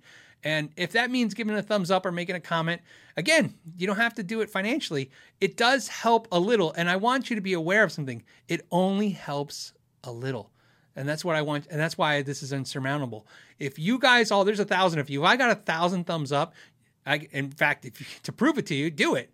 I know it's a great way where I'm trying to con you into the idea, but I'm actually trying to prove something to you. If I got 1,000 likes on this video, next week I would barely have 1% to 2% more average views than I normally get. That's what it does. You guys interacting with the videos increases it by just a small amount. That's why it's more important to do it now. You don't have to do it. It's not telling you guys to do it, but make sure that you're supporting the channels you want to help. That's what I'm basically getting at. There you go. On that note. Okay. Joe's question is, Phil, love the show. I thank you, man, for that. I appreciate that. I have a 1974 Rickenbacker 4001 and a 2020 4003. The dual truss rods scare me a bit. It's a wacky thing, man. There's nothing wrong with be scared about. They are wacky, and I have seen only one, and I want to add to the fear, but I'll add to the fear and then I'll get you out of there. I saw someone who said they were a tech once strip the crap out of them because they'd never seen them before. Recommendations on adjusting the neck and keeping it straight.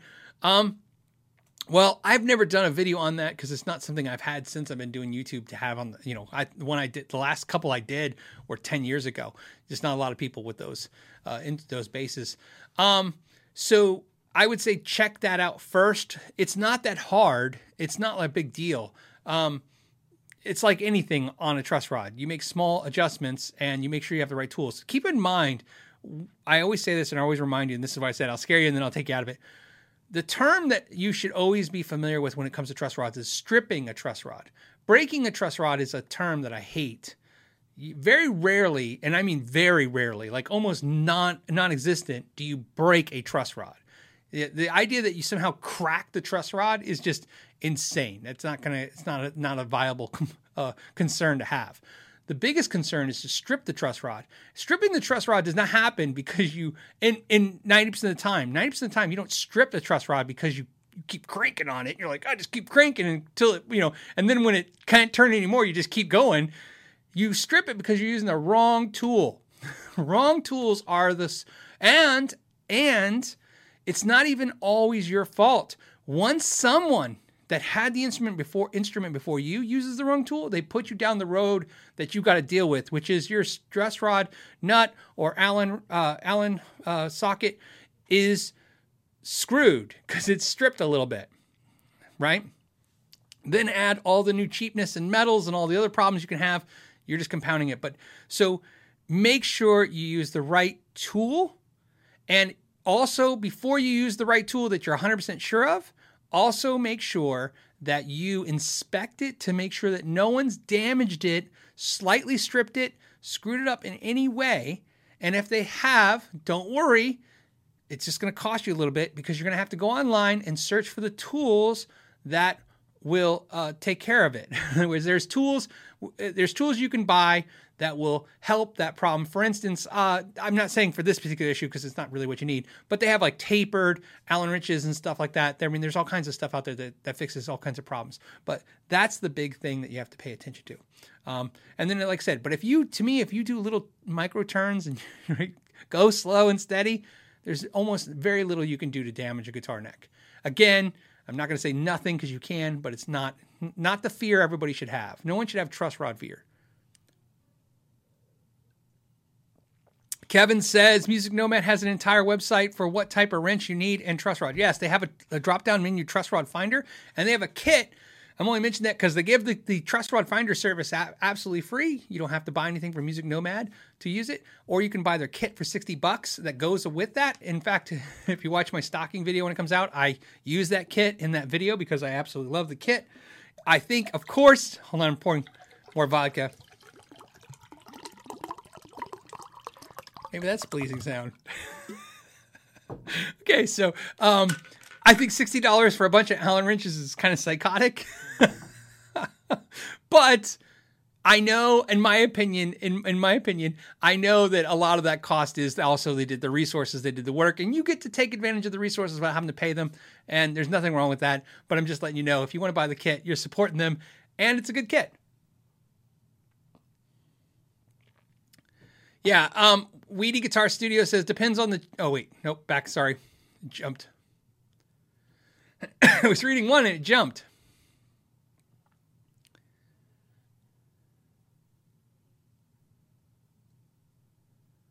Okay, hold on. I'm sorry. I was looking for the question. Somebody was giving you a suggestion.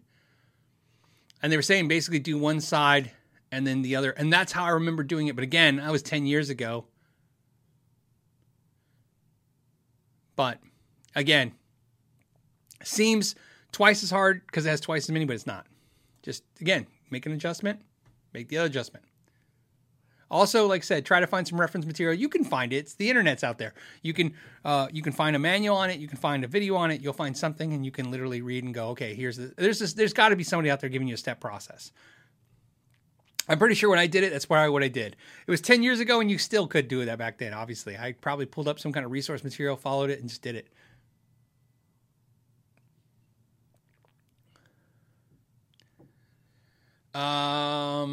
Happy Friday. He says, Grumpy Mike says, happy Friday. Hope the lovely Mrs. McKnight is doing well. Please send her my best regards. She's doing well. She had MRI today, and that was one of the things that happened this week. Now, again, not bad. I have a lot of nice guitars. Life is good. I'm telling you guys because I don't want to you guys to go into super chat crazy. Sometimes that's not what this is about. Trust me. If you see me selling a couple guitars, then maybe if you want to throw some super chats for my troubles, I would appreciate it. But what I'm about to tell you is what happened was I told you they think it's something that's wrong in her neck, a pinched nerve or something that's causing the headaches and all this stuff. So they ordered MRI of her neck and head. And of course, the insurance company won't pay for the head. And so my wife's a little nervous because now she's got to sit in this MRI machine for an hour and a half and they're only going to do the neck. And so I said, well, call them up and ask them how much it is to pay it out of pocket. It wasn't that bad. I mean, it was, it was a nice, decent guitar, nice amp, something like that. But so we paid for that. And again, that wasn't the issue this week. That was just like one more, okay, we'll pay for that, no problem. But so the good news is she got the MRIs done on, for head and neck, and we'll know something next week if it's whatever the problem is, and they can hopefully fix it. And there you go. And so, the insurance company, if we would have fought it, I guess, and we would have went back and forth, we probably could have got them to prove it. But here's the issue. Any of you who has a loved one at this point, you guys all know just as well as I do, the peace of mind is worth everything. So she just wants to know what's going on, what's causing this. So we have to pay out of pocket, and instead of waiting a month or whatever for the insurance to push it back, that's what we did it. But Sleeping Audi says, Phil, no, you can negotiate the price. Yeah, look, man, I have been a small business owner 15 years. I appreciate that. And it's a good reminder because I tell everybody, absolutely. So, we are wired as a small business because we have insurance, of course, but we don't have like cool corporate insurance. So not only do we negotiate, which she negotiated today too as well, not only we negotiate, I won't even tell companies I have insurance sometimes until I get the price if I'm not insured and then see which one's the better price. Because when I started my business in 2004, that was the first thing we had to give up was insurance. We had great insurance through my corporate job. And then we'd get Cobras for as long as you can tolerate. I think it doesn't run out, just as long as we could tolerate, but it was expensive, obviously. And then at some point, we're like, okay, let's get insurance. And the insurance you get when you have a small business, your insurance is like, I don't know, it's insane. It's like $1,000 a month, and they have like a $20,000 deductible. So you're covering the first like $20,000 of every year. And so it doesn't cover anything. It costs, a lot. And so we learned like prescriptions, all that stuff, you have to negotiate. Yeah. So I'll negotiate anything, for insurance, and it's a nightmare. I don't want to get on the subject, but it's a nightmare because like you go to get an x-ray, it'll crack you up. This is a true story. I'm not making this up. We've had to have x-rays, and we were laughing going, she would call around and the answers were hilarious. They were like, somebody would be like, oh, it's $800. And she's like, okay. And she called the next place and they go, it's $80. And they go, oh, okay. And then she called the next place and they go, oh, we can't even tell you. And she's like, what do you mean you can't tell me? Yeah, we don't know until you do it. I mean, it was just the gamut of that you get is psychotic. So yes, great suggestion. And I appreciate you looking out for us. But yeah, we already do that. Yeah. Like I said, we have better insurance now. This is the best insurance we've had for the last couple of years than we've had in years. Yeah, just how you got to do it, man. It's one of the damn things. For those of you living outside the United States, now you can understand all this craziness. I know my friends from other countries are like, what do you mean? They don't know what I'm talking about. Buzz Wilson just gave me money for a coffee fund. That's awesome. I actually, I started drinking iced coffees, and I really shouldn't go on a tangent now because I got to stay focused, but what happened was I told you guys for my birthday in July, I got a new coffee maker. And one of the things it does espressos and cappuccinos and all that stuff. And so now I can do espresso shot in an ice glass, and then, a glass full of ice, throw in a little bit of cream, and get an iced coffee. It's fantastic. So I will put that to good use. And then D. Sharon said, happy Friday. Chris Goodwin says, here's some beer money. Man, beer and coffee to spend at Four Peaks or Twin Peaks, your choice. It'll be Four Peaks. Okay, so now I'm going to tell you guys, because I wanted to tell you last week, but the show went off the rails last week with all the internet stuff and everything else going crazy. So let me tell you the funny story. It goes like this. So you guys know, if you guys have been watching, you know the whole, took my wife to Twin Peaks when I meant to go to Four Peaks, and Twin Peaks is where they have girls in lingerie, and Four Peaks is where they have this beer that I like. And so last Saturday,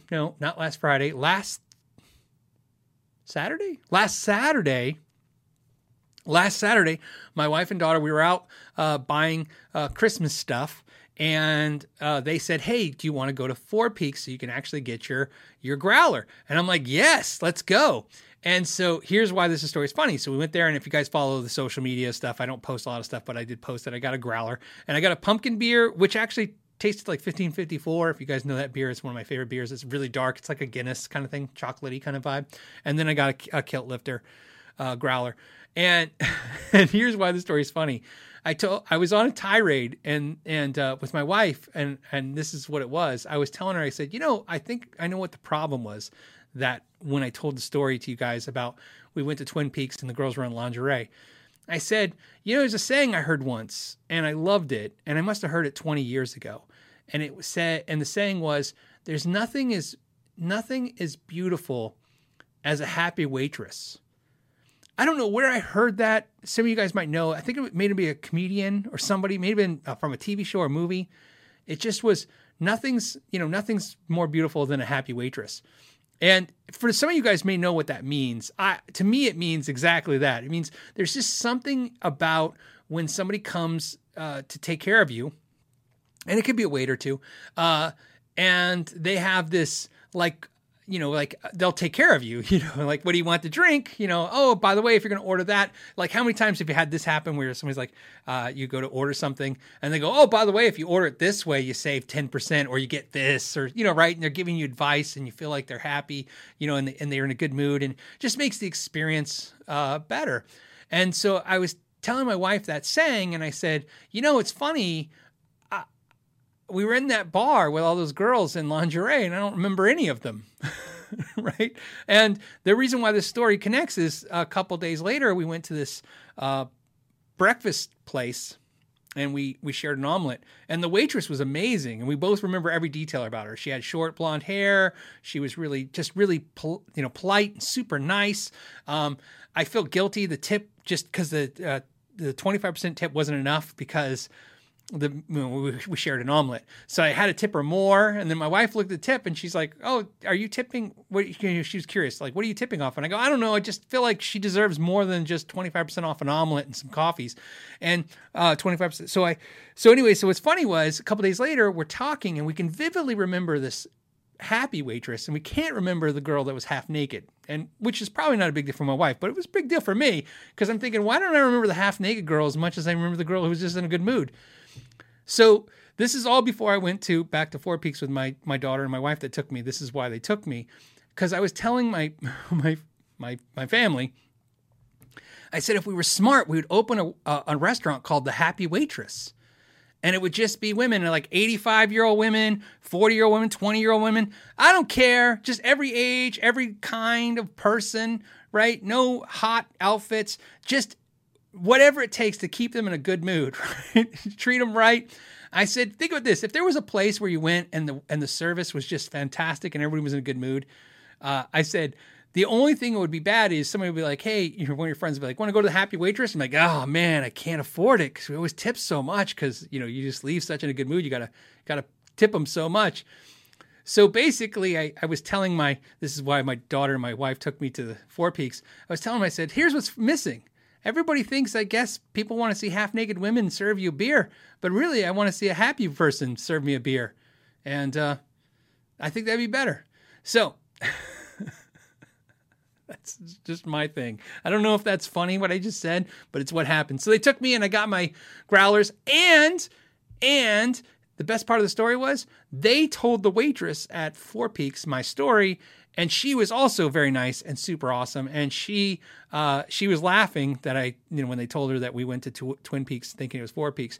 But so she was kind enough, happy. She was kind enough to, whether she told the truth or lied, I don't care. I'm taking it. She told me that happens all the time. Don't worry about it. People go there thinking it's Four Peaks.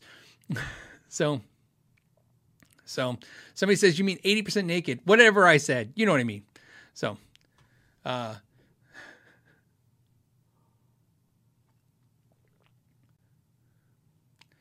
Matt says livable wages. Yeah, I understand that too. So, I have a friend who owns a couple restaurants, and I'm all for that too. Obviously it's important. You live in different places. Where I live, if you can get the hours, a waitress and a waiter can make good money. I have a couple friends that are waitresses, and like I said, I have a friend that owns a restaurant, and they make good money. They can. Here, at least.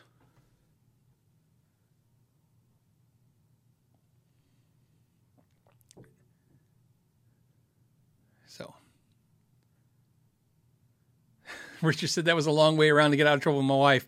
Get out of trouble with the wife. Yeah, I don't get in trouble. Like, trust me, she didn't care. I just thought it was kind of funny.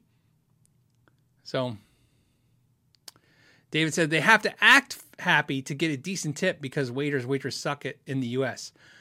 Yeah, I mean, you know what I mean. Like I said, I just like the idea that I think, I guess what I want to say is a personality goes a long way, is what I'm trying to say.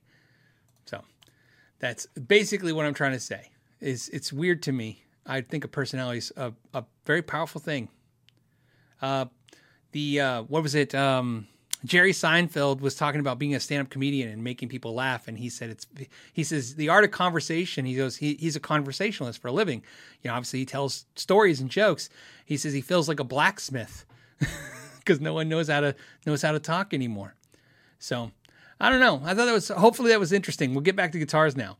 Alan Sam's Music. What's up, Alan? He says, Phil, I have a new Telecaster type guitar and the input jack is really tight, hard to insert, remove the cable. Suggestions for fixing this? Sure, that happens a lot, especially on Tele style guitars, because especially if you have that compression cap in there, sometimes the cable gets, what it is, you have your output jack itself, and there's for lack of a better term, a bent arm pushing against the cable, and that's pushing against the side of the hole for the jack.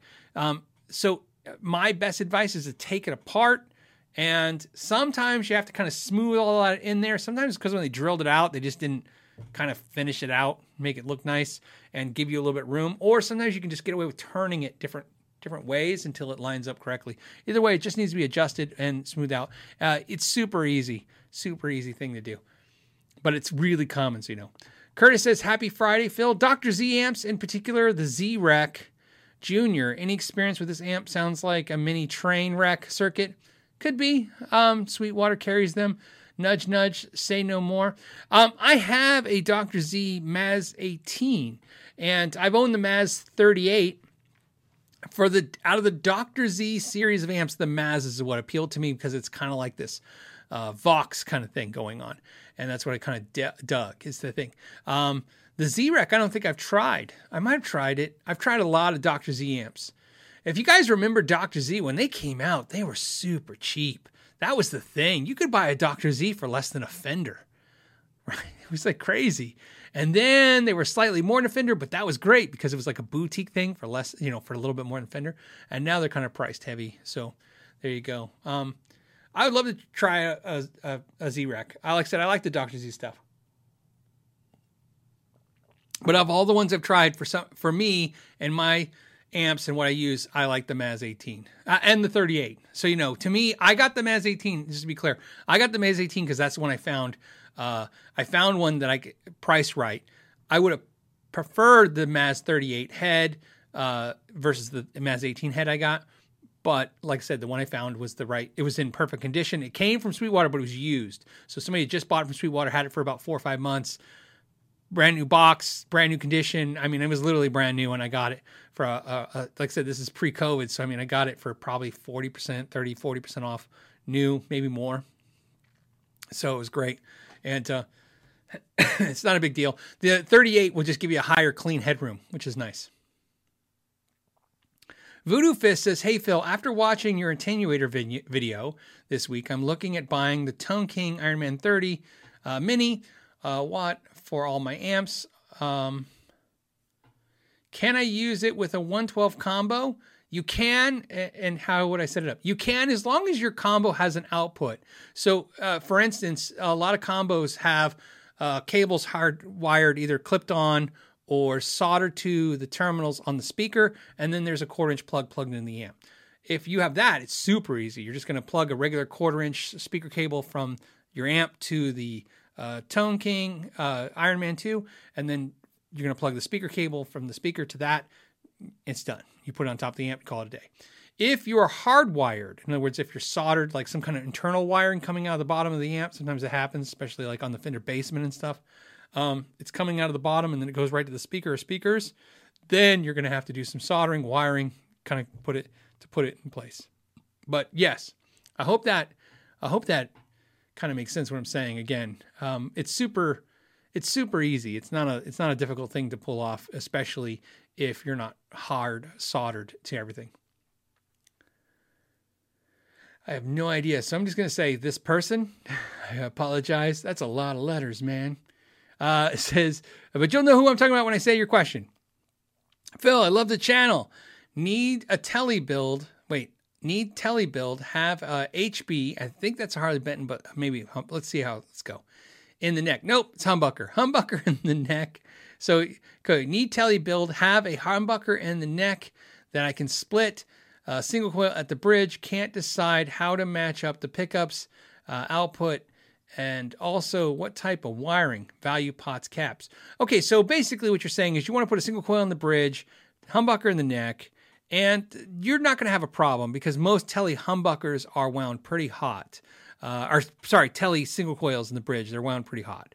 It's not the same issue. Like a lot of times you have issues with Strats where you put a humbucker in the bridge and you have a single coil in the neck and there's a big dive off in the signal when you go to the neck, which is why you want the humbucker to be wired and wound a certain way. In the Telly, it's kind of like the Tellys. You got to understand, Tellys inherently, their issue is the bridge is really loud, punchy, out there. It's in your face, and then you go to the neck, and it just drops. A lot of energy goes away, and that's why a lot of Telly players will put a mini humbucker or a P90 in the neck. It's not they don't like the Telly pickup. It's just they don't want that drop off. If you're trying to push an amp to overdrive and you get the bridge and you hit a chord and the amp's overdriven a little bit, you got a little breakup, you go to the neck, man, you just go clean. All of a sudden the amp goes clean. That's a really, really hard thing to deal with. So you don't really have to worry about a whole lot. I wouldn't put anything high output as a humbucker because then you would have that issue, right? So I would stick to anything that's like a PAF style pickup, anything that's going to be 10K below kind of humbucker. I think you'd be fantastic in the neck. And then, like I said, and then for caps, let's back up for pots. I usually would say in that guitar, I would put 250s in there. That's how I would do that. Just because that just makes, I think it's easy. You can put either one. Again, the reason why I put 250s is this. Inherently, you got to understand the difference between the 250K pot and the 500K pot is that the 500K is going to let a little bit more highs out, or let through, I should say. It's a little bit brighter, okay? Well, here's the thing. I would rather have the 250K darken the neck pickup a little bit than have that bridge pickup be any more bright than it normally is. And that depends on what pickup you get, right? But if you're going with a standard like single coil Telly pickup, I would definitely say 250K pots. That's easy. And then capacitor, you just put a 0.47 microfarad in there, and that's perfect for the Telly. And then caps, you can go as crazy as you want. Get special ones, get vintage ones, get paper, oil, plastic, right? Recycled, whatever it is. Again, it's whatever, you want to try. What I always kind of chuckle about is, it's hard to predict what cap is going to work the best. Most of them sound the same. I love it when somebody says, they don't sound any different. Well, there's a lot of them that don't. And every once in a while, there's one that is. And that's why, like I said, it's nice to buy a few. I like to buy, I have tons of them, and you buy them and they're not super expensive, and you try them. And if you like them, great. And if not, I have a little drawer full of capacitors of, 4 7s and 2 2s.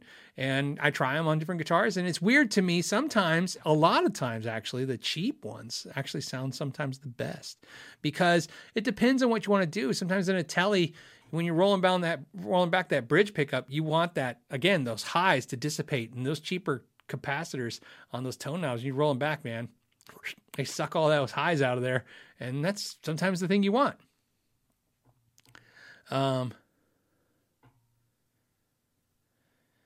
Luke says, "Hey Phil, great show. What do I think of the Gibson PCBs? Should you keep them or replace them?" I leave them alone unless you're replacing stuff. it depends, right? If somebody has me change a pickup and a guitar and a Gibson and it has the PC board in there in the cavity, it's one pickup, I'll go through the trouble to kind of desolder out the wires or, solder the clips on, put the clip on, put it back in the way it was, call it a day. One pickup's good. Two pickups, I might still do that. But if they say change out this pot, this pickup, right, it's a workload thing. At some point, for me, it's not about how good or bad the PCBs are. It's about time. And that's, again, I'm just wired that way. Whether it's personal or for work, I'm pretty much wired the same when it comes to this stuff. To me, I'm going to look at this and go, okay, if I spend an hour and a half dorking around with this stupid PCB board and I can rewire this whole thing in less time, I'm just going to gut it, rewired it. And a lot of times I have, what's nice is I have the option with that because a customer, if it's even for a customer, because cost of labor is half, if not more than what the parts are. And a lot of times more, obviously, because, potentiometers are $5 or $7 now, or whatever they are now, $8 now. I bought in so many in bulk right when COVID happened. I haven't gotten through them, so I haven't seen what they are now. But cutting your labor time, cutting your labor back, it makes sense for the customer every time. You're like, hey, I can cut everything and rewire everything. It's $90. And they go, oh, $90. And they go, well, what if I do this? And I go, well, if you do that, I'm going to charge you $125 because it's going to take me this long. You know what I mean? And so to me, it's easier to just gut things, but it's not specifically because I don't like them. I just, again, it's a aggravation time issue thing. So, okay. John wants to know if the Gibson Nighthawk was the most underrated guitar. Is it the most underrated guitar? I don't think it gets the love it deserves. I think the Epiphone ones get some love, man. People really dig when Epiphone does the Nighthawk. It's really cool. The Nighthawk, I think the Nighthawk for me is one of those guitars that it's not that it's underrated. It's, I think, in my personal experience with it was when it came out, I didn't really necessarily try it or know about it or want it. And they were inexpensive. And then by the time everybody gets hip to like, this is kind of cool. This is something different. It's like a Les Paul, but it's not a Les Paul. It's like a Strat. It's like a Tele. It's like, it's got this other vibe going. Now they're not cheap. So that's what happens sometimes. So I think if you were smart enough to grab one, I have friends that have Gibson Nighthawks that bought them probably, not new, but used, but they probably bought them for $500. That's $400. I remember them doing it going, this is great. And I'm like, I guess. And now 20 years later, like, oh, that's a good deal. Man, you should have bought one of those for $400 or $500, put it away and played it. So, unless of course they're $400 or $500 now, then who cares? Dirt Racer X says, what is my favorite pedal board? Well, I like Holy boards because I don't love Velcro, as you guys know. I have Temple boards, but I've decided I really don't like the Temple board thingies. What do you call it? Those things that stick to the bottom of the pedal. Here's why, man. You stick those things to the bottom of the pedals, and then when you decide you don't love that pedal anymore and you want to sell it, it's worse than Velcro to deal with that. You got to stick, I stick a knife in there and I peel that thing off, and then I got to clean all the gum and glue off of it because I want to get the most for my pedal as possible. So I want it to be clean. So I'm not a huge fan of those couplers on the Holy boards. So I use zip ties on the Holy boards, and then Temple boards. And the other complaint about that I have with Temple boards, which I still like them, by the way, is that they kind of are flat. Right? They have a slight, it's weird. They put a slight elevation to them, but it's so slight, you can't tell. And on stage, I don't think I have a problem with that, but sitting down, man, it's a nightmare. As you guys know, if you sit, you need a pedal more at an angle than you do when you're standing on stage because you're sitting and your angle, your foot's different. So I like Temple boards. I would recommend them. But I like Holy boards probably a little bit more. And I'm about to try my first, because I've been only using Holy boards for like this whole time on YouTube. I've highlighted a couple boards maybe here or there in some light videos, not really dedicated videos. But if you guys know, I did that video with Vintage Tone about their clone pedal. And obviously the video seemed to do well because a lot of you guys bought that pedal. And rightly so. It's like getting a clone for sub $200 and it's, it's kind of cool. And what was I going to say? Oh, so long story short, they did what sometimes companies do. They basically sent me an email saying, hey, would you like to do another video? And I was like, yeah. And so they asked me what pedal. And so I don't want to ruin it because I don't want to tell you what pedal I picked. But I picked a pedal and I said, yeah, let's do another one. And I said, but I would really like to check out one of your pedal boards because if you guys were on their site, the pedal boards to me are different than their pedals because their pedals are really priced really good. Like $169 for their pedals and $150 for their pedals that you can see anywhere else charging $250 for. It's a good deal, right? It's a good quality pedal. It's handmade. It's a legit company. And they're putting a lot of time and effort in their work and their stuff. And then of course the price is right. The pedal boards look really good, but they seem a little pricier. So I have one of those. I don't know if it's coming yet, but it'll be here for January. And so I'll maybe hopefully we'll like that one. A lot of you guys have mentioned Mike Nesmith of the Monkees. Did he pass away? It says rest in peace. I'm assuming he passed away. I hadn't heard. I don't know if it. So it sucks to hear. A lot of us remember the Monkees. Man, the Monkees for me was after school. The Monkees for me was the first show after cartoons. So when I grew up, it was you get out of school and you ran, not uphill, not in the snow. You just had to run. You had to run if you wanted to be in home on time.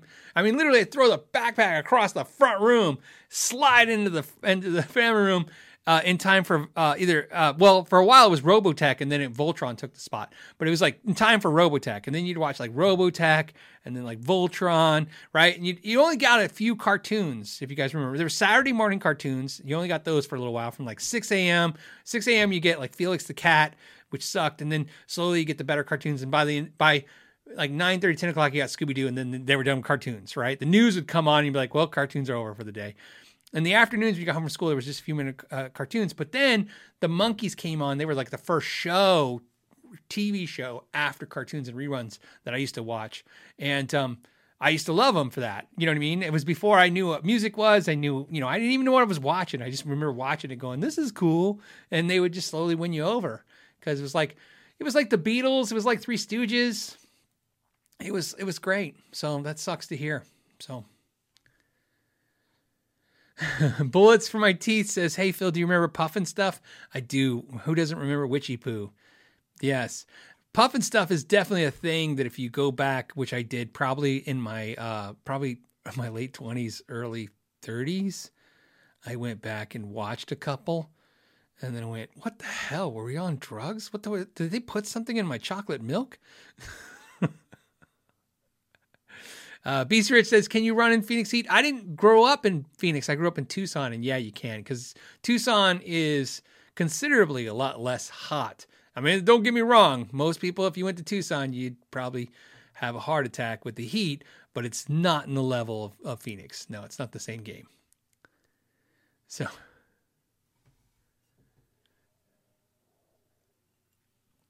yeah, the Panda says, hey, here's what's funny. The Panda says, dude, Robotech was my childhood. Here's the irony of my life. My son is really into, I don't know what they're called. I always space it every time on the show when I try to say what he's into.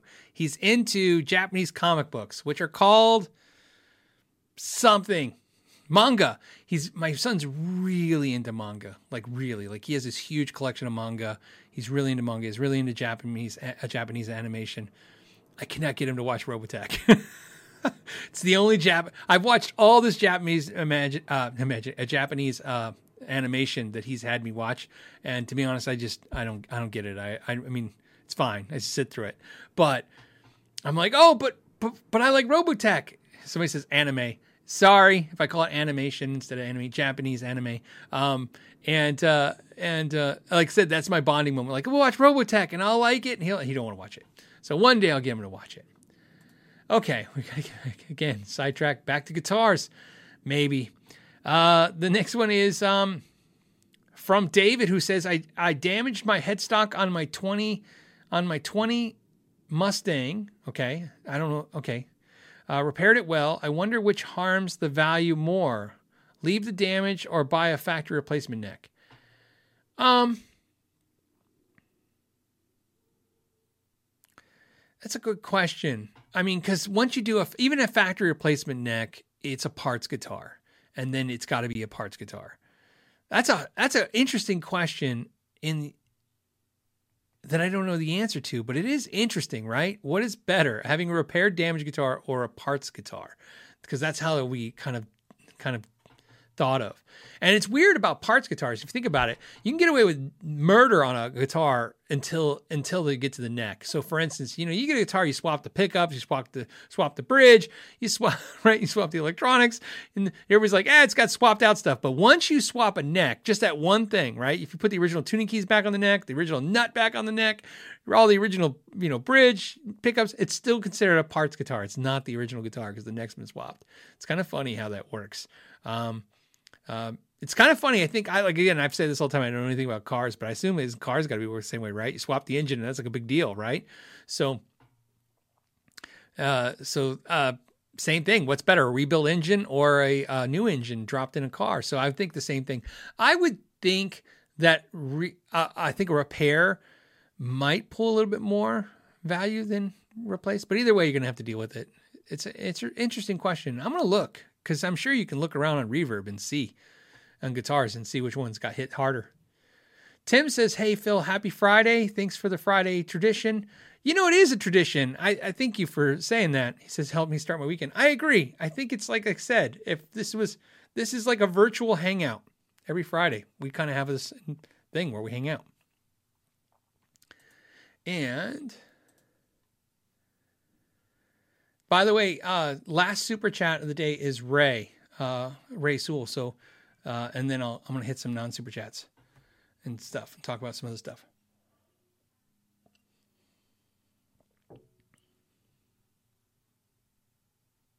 Morgan says, hey, thanks so much for the show, Phil. Love the PRS Paul's Guitar SE and Hollow Body SE. Thank you. I'm glad you do. Some of you guys caught it. Side note, I did when I did the attenuator video, aux versus captor. It's kind of a funny video. In that video, a couple of you said like, hey, is that a new PRS? And it is. It's an SE. And it was a gift. I got a PRS SE as a gift. And what's interesting about that SE is it's a limited edition color. I guess it was limited to some music store had a limited run of that color. It's a PRS Custom 22 semi-hollow SE. And I'm actually going to do my own sharpen my axe and, on it. In other words, not like a video, but I'm going to swap the pickups on it. I actually probably won't swap anything else. I like everything else. I might swap the pickups, maybe locking keys, but I don't even know if I'm going to do that. I like it just the way it is. I just have some pickups I'd like to drop in there and see what happens. I really like it. And one of the reasons is I just really, like I told you guys this before, I like PRS core guitars. I mean, they're dandy, but I find myself more and more just going, the S2s and the SEs, they feel great. Right. I just throw in the pickups I like and I'm just good. Again, kind of like this traveling, like, hey, let's go down this rabbit hole of trying all these high-end guitars and see what I get. And it's not that I don't think they're worth it. There's just physical comfort things I like about some of the lesser price PRSs. In fact, I can tell you right now, I prefer them. I prefer SEs and S2s in the comfort, the way the body contours are. I like everything. I like them more than the cores. I just kind of like, the fit and finish on the cores a little bit. So there you go. That's where that. So if you see that guitar and you're like, what is that? That's where it is. And then I'll eventually tell you about how I got the gift and all that stuff. It came with a nice letter. It was a really nice, interesting thing. It happened. It was really weird. And that's why I got to wait to tell you guys, because I'll probably do a video on the guitar and then that'd be a great time to talk about how that all went down and what the hell was that? Because it was strange in a positive way, but strange. Brian says, hey, Phil, on the Squier Classic Vibe Telly, is swapping out the saddles as easy as it seems? Sure, of course. I like to switch out the compensated saddle. Oh, I'd like to switch to compensated saddles. Is there any added work? Nope. Obviously, you'll swap them out and you got to intonate the guitar. That's pretty simple. You're just going to adjust them, adjust them. That's it. I have a how to intonate your guitar video. It's, again, like I told you earlier tonight, tech tip video. It's very to the point. 90% of the time it'll nail you there. And if not, then of course you got to deep dive after your problems after that. But 90% of the time it's going to just exactly what you need. Super easy. Okay. Again, I'm going to say, I don't want to say their name wrong. I'm going to Google it though and figure it out for next time. It says, but here's your question. The question is, there is no boundaries in love of music, passion for gear, and goodness in people. China is a big country, and there are tons of people just like you. I 100% agree, by the way. I don't know where this is going, but I want to kind of hit on it. We love music. We are gear nerds, and please show some love. And you know what? That's what I kind of talk about when I say it's weird to me why... I mean, I understand the world's a crazy platform right now. And there's, like I said, again, we're not going to get political. We're not going to get this. What's funny to me is like, I've had trouble with this over the years with the channel where, you know, I talk to somebody and I want you to be very clear. I'll use one as example. It's like Shiji guitars and Inkshi guitars. And I want you to be very clear. These are people, and in a lot of cases, they're people that, you know, probably work for a big factory or a big corporation, you know, and then they literally started on their own, no different than anyone in the world. They literally are going, okay, I was working, like somebody works for Fender and they go, I'm going to start my own small shop and start making my own guitars. And to me, that's different than the big corporation vibe. It's different than some of the government lines. So yeah, great for pointing that out because I agree 100%, which is why I try not to, and I want to be very, very clear. And again, you know, it's one of those things. You just got to say it. I don't care what everybody's beliefs are. I don't care if you hate something or like something. I don't care if you're for or against something. I don't really focus on that. And it's not some kind of bullshit thing that I'm putting out there because I don't want to lose subscribers or I don't want this or I want to make sure everybody's happy. I just don't care. I only care about what connects me to people. I care about if you like guitar, if you like music. This is a very, I understand all those things matter and we do have to, you know, think about them as people, but the time I spend with you guys here in this environment, I want it to be about music and guitars. And I understand that because we're gear nerds, we care about how things are made and where they're made and why they're made. And that's why I address those things. And I always broach on those because I think it's important. And the reality is that we'll always talk about it on this channel. But I want to be real clear again. Same thing. I will review a $500 guitar. I will review a $5,000 guitar. I will review a $50 guitar because I figure it's like everything. You got to go. I'm doing, like I said, I'm a surrogate. That's what YouTubers have become if they're doing it right. And I hope I'm doing it even half right. A surrogate is just, you can't touch this stuff. Like, you know what I mean? She doesn't have a guitar anywhere. And I'm not saying you should buy the guitar because, again, like I told you, I don't care what you guys buy. I just want to give you the information, good and bad. This is what I think. It's what I think. And if you're, and I believe this, if you watch enough of any channel, I don't care if you think that channel is full of crap or if you think they're transparent and honest, whatever you think is fine. Those are usually vibes, is what I find. People vibe a thing. This person vibes like they're telling the truth. This person feels like crap. In fact, I love it whenever every time I really am passionate about something, somebody goes, oh, you're a corporate shill. And I'm like, right. Well, you know what? When you fall in love with a girl, your friends can't stand to listen to you talk about her for the same reason. When I'm really in love with a product, it does come across like I'm a ShamWow guy because I'm just a little overly excited, which is why sometimes I wait and tame down because I don't want to give that vibe. But the point of the story is, it doesn't matter if a channel is full of crap or if they're transparent or what you vibe about them. The reality is just like this live show. If you watch enough of anybody, you'll figure out what's going on, right? It's like, again, if you play poker enough times with somebody, you find their tell. Everyone who's been watching me for years or months, I love it. They put in the comments all the time. They know no matter what I say or think, they got the vibe. And most of the time they're right. Because again, I can try to spin things nice or bad or be in a mood or not be in a mood. But again, you kind of get the vibe. And so, like I said, over the years, I used to say like everybody, like I told you this before, every channel does this. I used to do this a long time ago.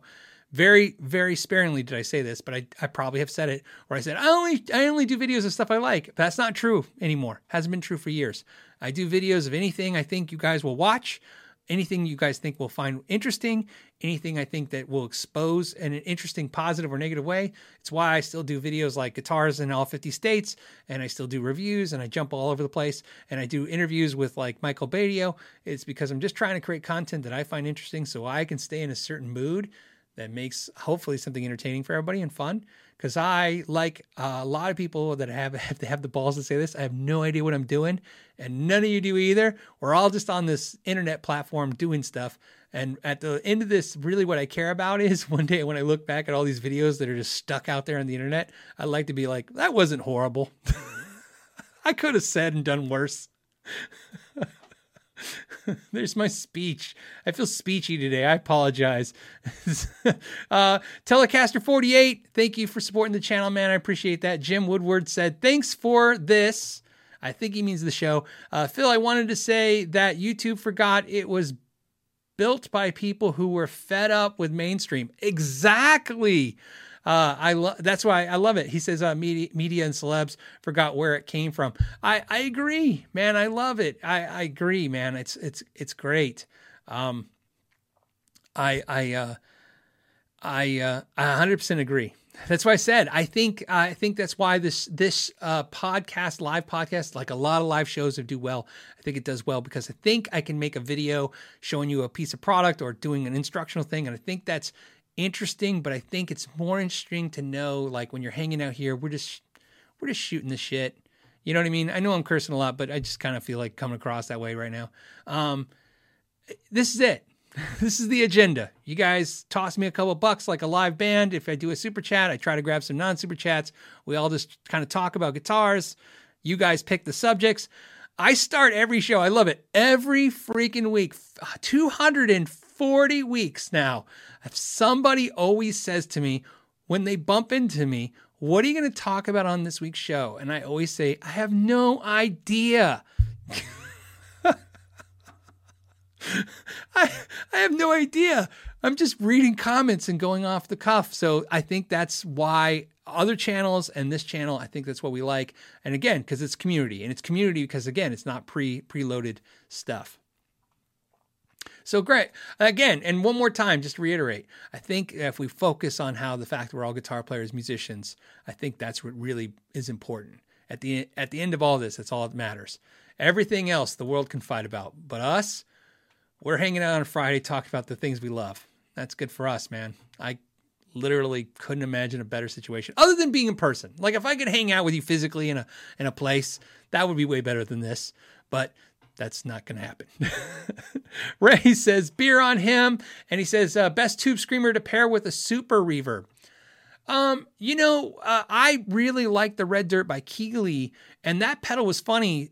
One of a viewer stopped me at a Guitar Center to say hi, hey, and the way that you guys say it that I love when you guys say, hey, do you do YouTube videos? I'm like, I do. And then they go, yeah. And they go, I like what you do. And they were talking, they said, I play the Red Dirt. It's like the best pedal ever. And I'm like, oh, cool. And they go, you need to try it. And sometimes, that's what happens. I go somewhere and somebody's like, hey, Phil, you need to try this. You need to try that. And that's great.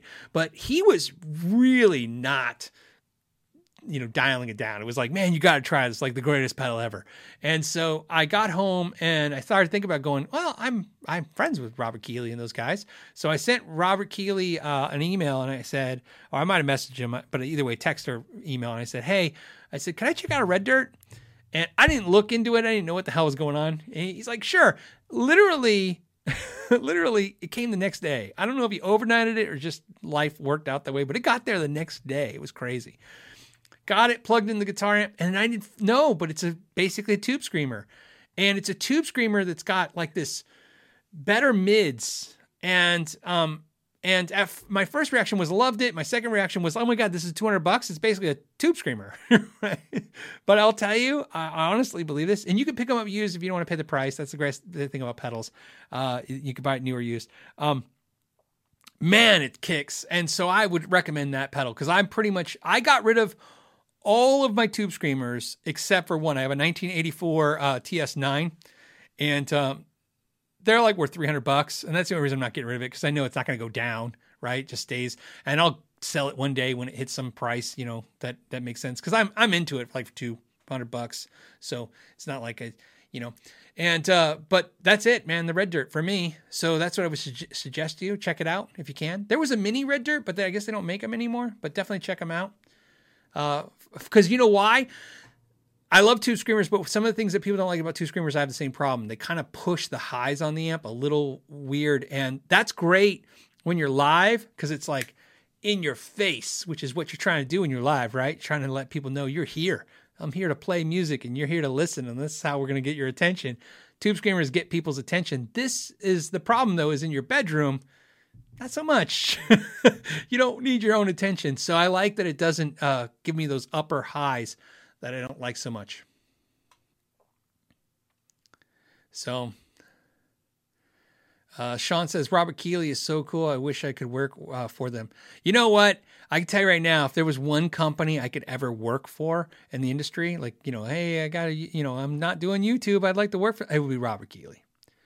That guy's seriously, as you guys know, I love Lawrence LPD pedals. I love Larry DiMarzio. I've met so many people in this industry, and there's so many I feel bad if I don't. John at Bad Cat. There's so many people I've met who literally has nothing to do with YouTube, just personal conversations of joy all the time. And I look forward when the phone rings. I look forward to what are we going to talk about? It's going to be something great.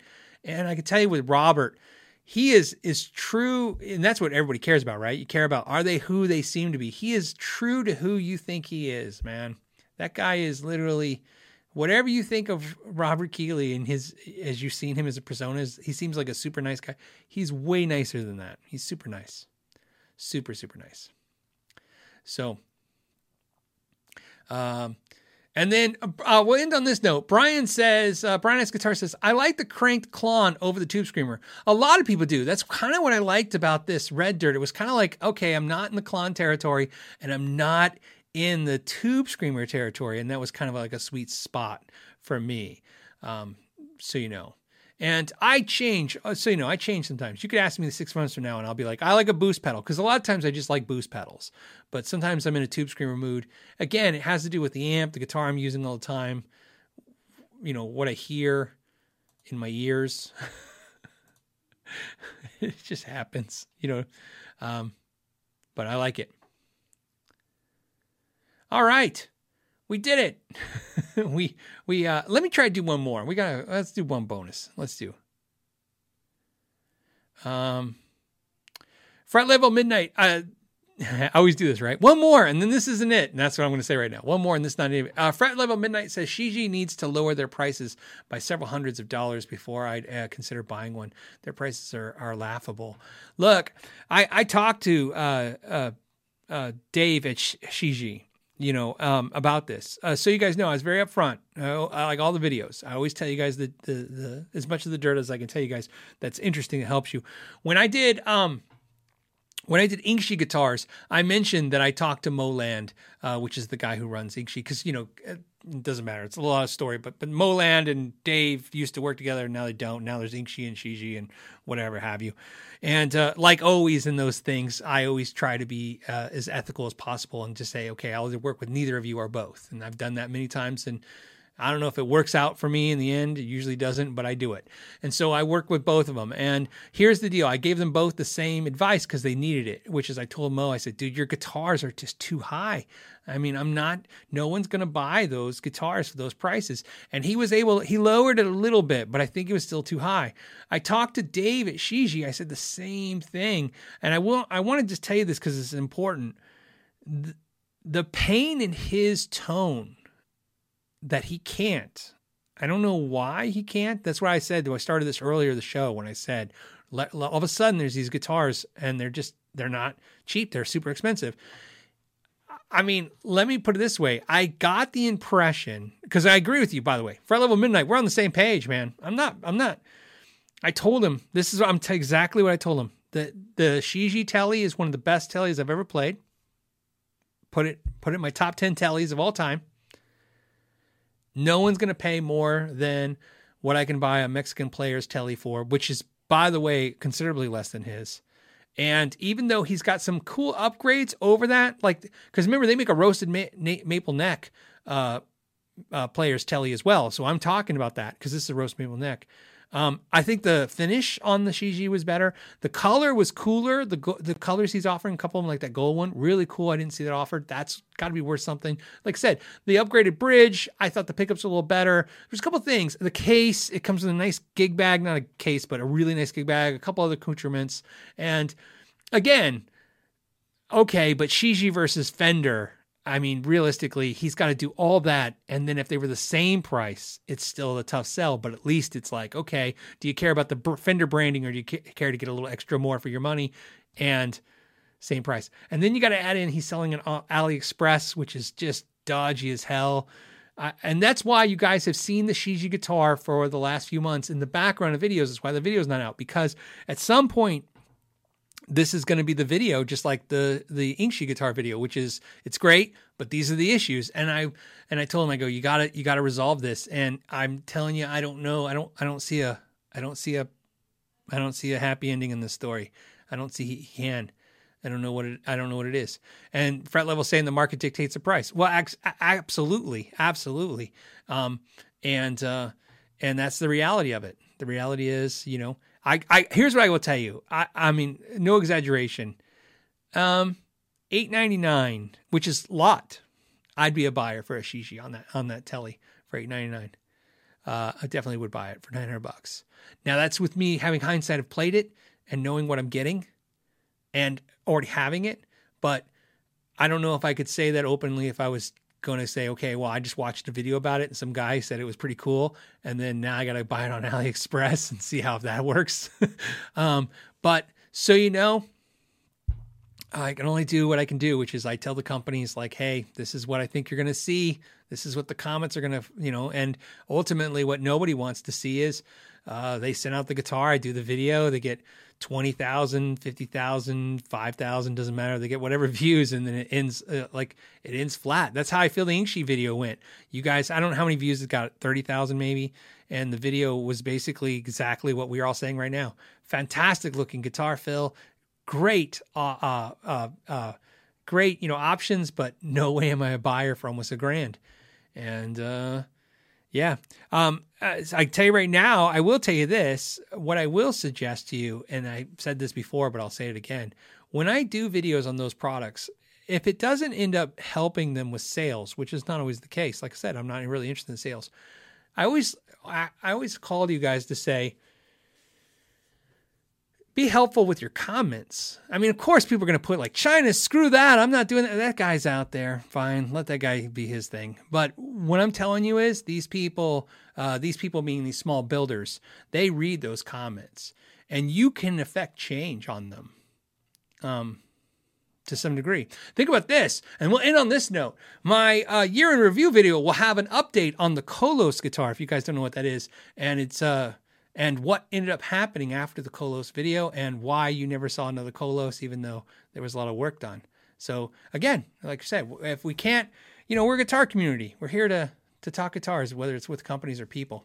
So Eric says, I love the KYG shirt. Yeah, my wife made this for me. We did some Teespring ones and I got some, and you guys said that the colors were crap. They were. And I don't know what is Teespring. My wife made one. You can buy one like this in white. The whole logo is white. It's the only way we get Teespring not to screw it up. So if you guys like this logo, this is the podcast logo. See, if I was doing the branding correctly, which I never do, this is the podcast logo, which is why it's in the corner right there.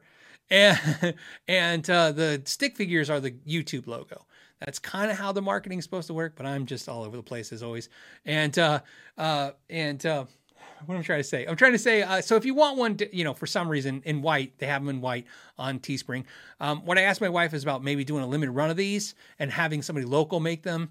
And then, then sell them to you guys so that we know we have control. Because again, anytime Teespring, you guys, anytime I get complaints about Teespring, I'm pretty on it about either correcting, removing the shirts. You know what I mean? Like I said, sometimes they do stuff fine and sometimes they're just a disaster. It's weird.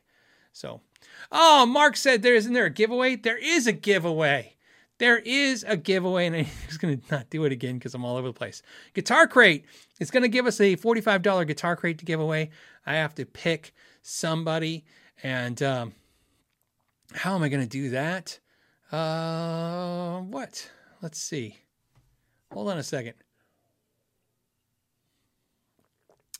Looking at I got to figure out an idea. Landon Bailey says, know your logos. Yes, there you go.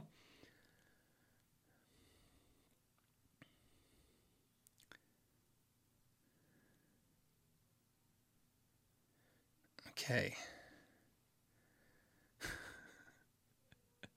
All right. I did again. I apologize. I just pick things randomly. I know we need to come up with some official way of doing stuff. Tactical 6-string, you just won because I liked Crate Me. And I like that you put the exclamation mark first. And I like that because to point out something. I love when remember I told you guys bad ideas are infectious.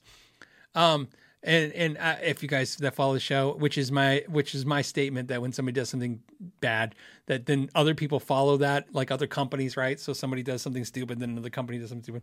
What's funny is I started saying on the channel, and I still do, hey, put the question mark first, and then that way I know you're talking to me. And I did that because I had no idea apparently that if you just put the @ symbol before my name, that would also get my attention because that would let me know you're talking to me because it would say Philip McKnight in a red box. I didn't know that. That's not what's funny about this. What's funny was I just said question marks first, which by the way, I'll probably keep going with because I did it. My point is I did that as a way to fix a problem but not knowing because of my ignorance that there was already a way to kind of get my attention. What I thought was funny now is I've watched a couple of YouTube channels and now they're saying that. And what I love is, one, I know where they got it from because it was this craziness. And two, it was my bad idea, and now it's infected other channels. So now we've spread the community of that, which is question marks at the beginning. So Tactical 6-string, the fact that you had an exclamation mark at the front and it said Crate Me, which just made me laugh. So you get the Guitar Crate. What I will do is we talk about giving away 2 today because I'm back one. What I'll do is on the live show replay, when I'm index this, obviously in a few minutes when this ends, I'm going to index all the questions. I will create a link to enter to win the other one, so that all you guys can enter to win if you'd like to win. All right. That way we'll give it, and then I'll pull a winner. I'll pull a winner like midweek or something like that. Let people who are watching the rebroadcast try to win too. So that's kind of nice too. All right. On that note, I'm going to let you guys go. Now you're all doing the Ed McKnight thing. It's awesome. All right, guys. Thank you so much. You guys made Friday awesome. By the way, side note, tomorrow I'm going to have a Know Your Gear Christmas party, which is exciting. So friends, family, we're going to go to dinner. It's going to be great. All right. On that note, I'll let you guys go till the next time, which is next Friday, the 17th at the same time. You guys have a great week. Play guitar, have fun, and know your gear. And I'll let you go.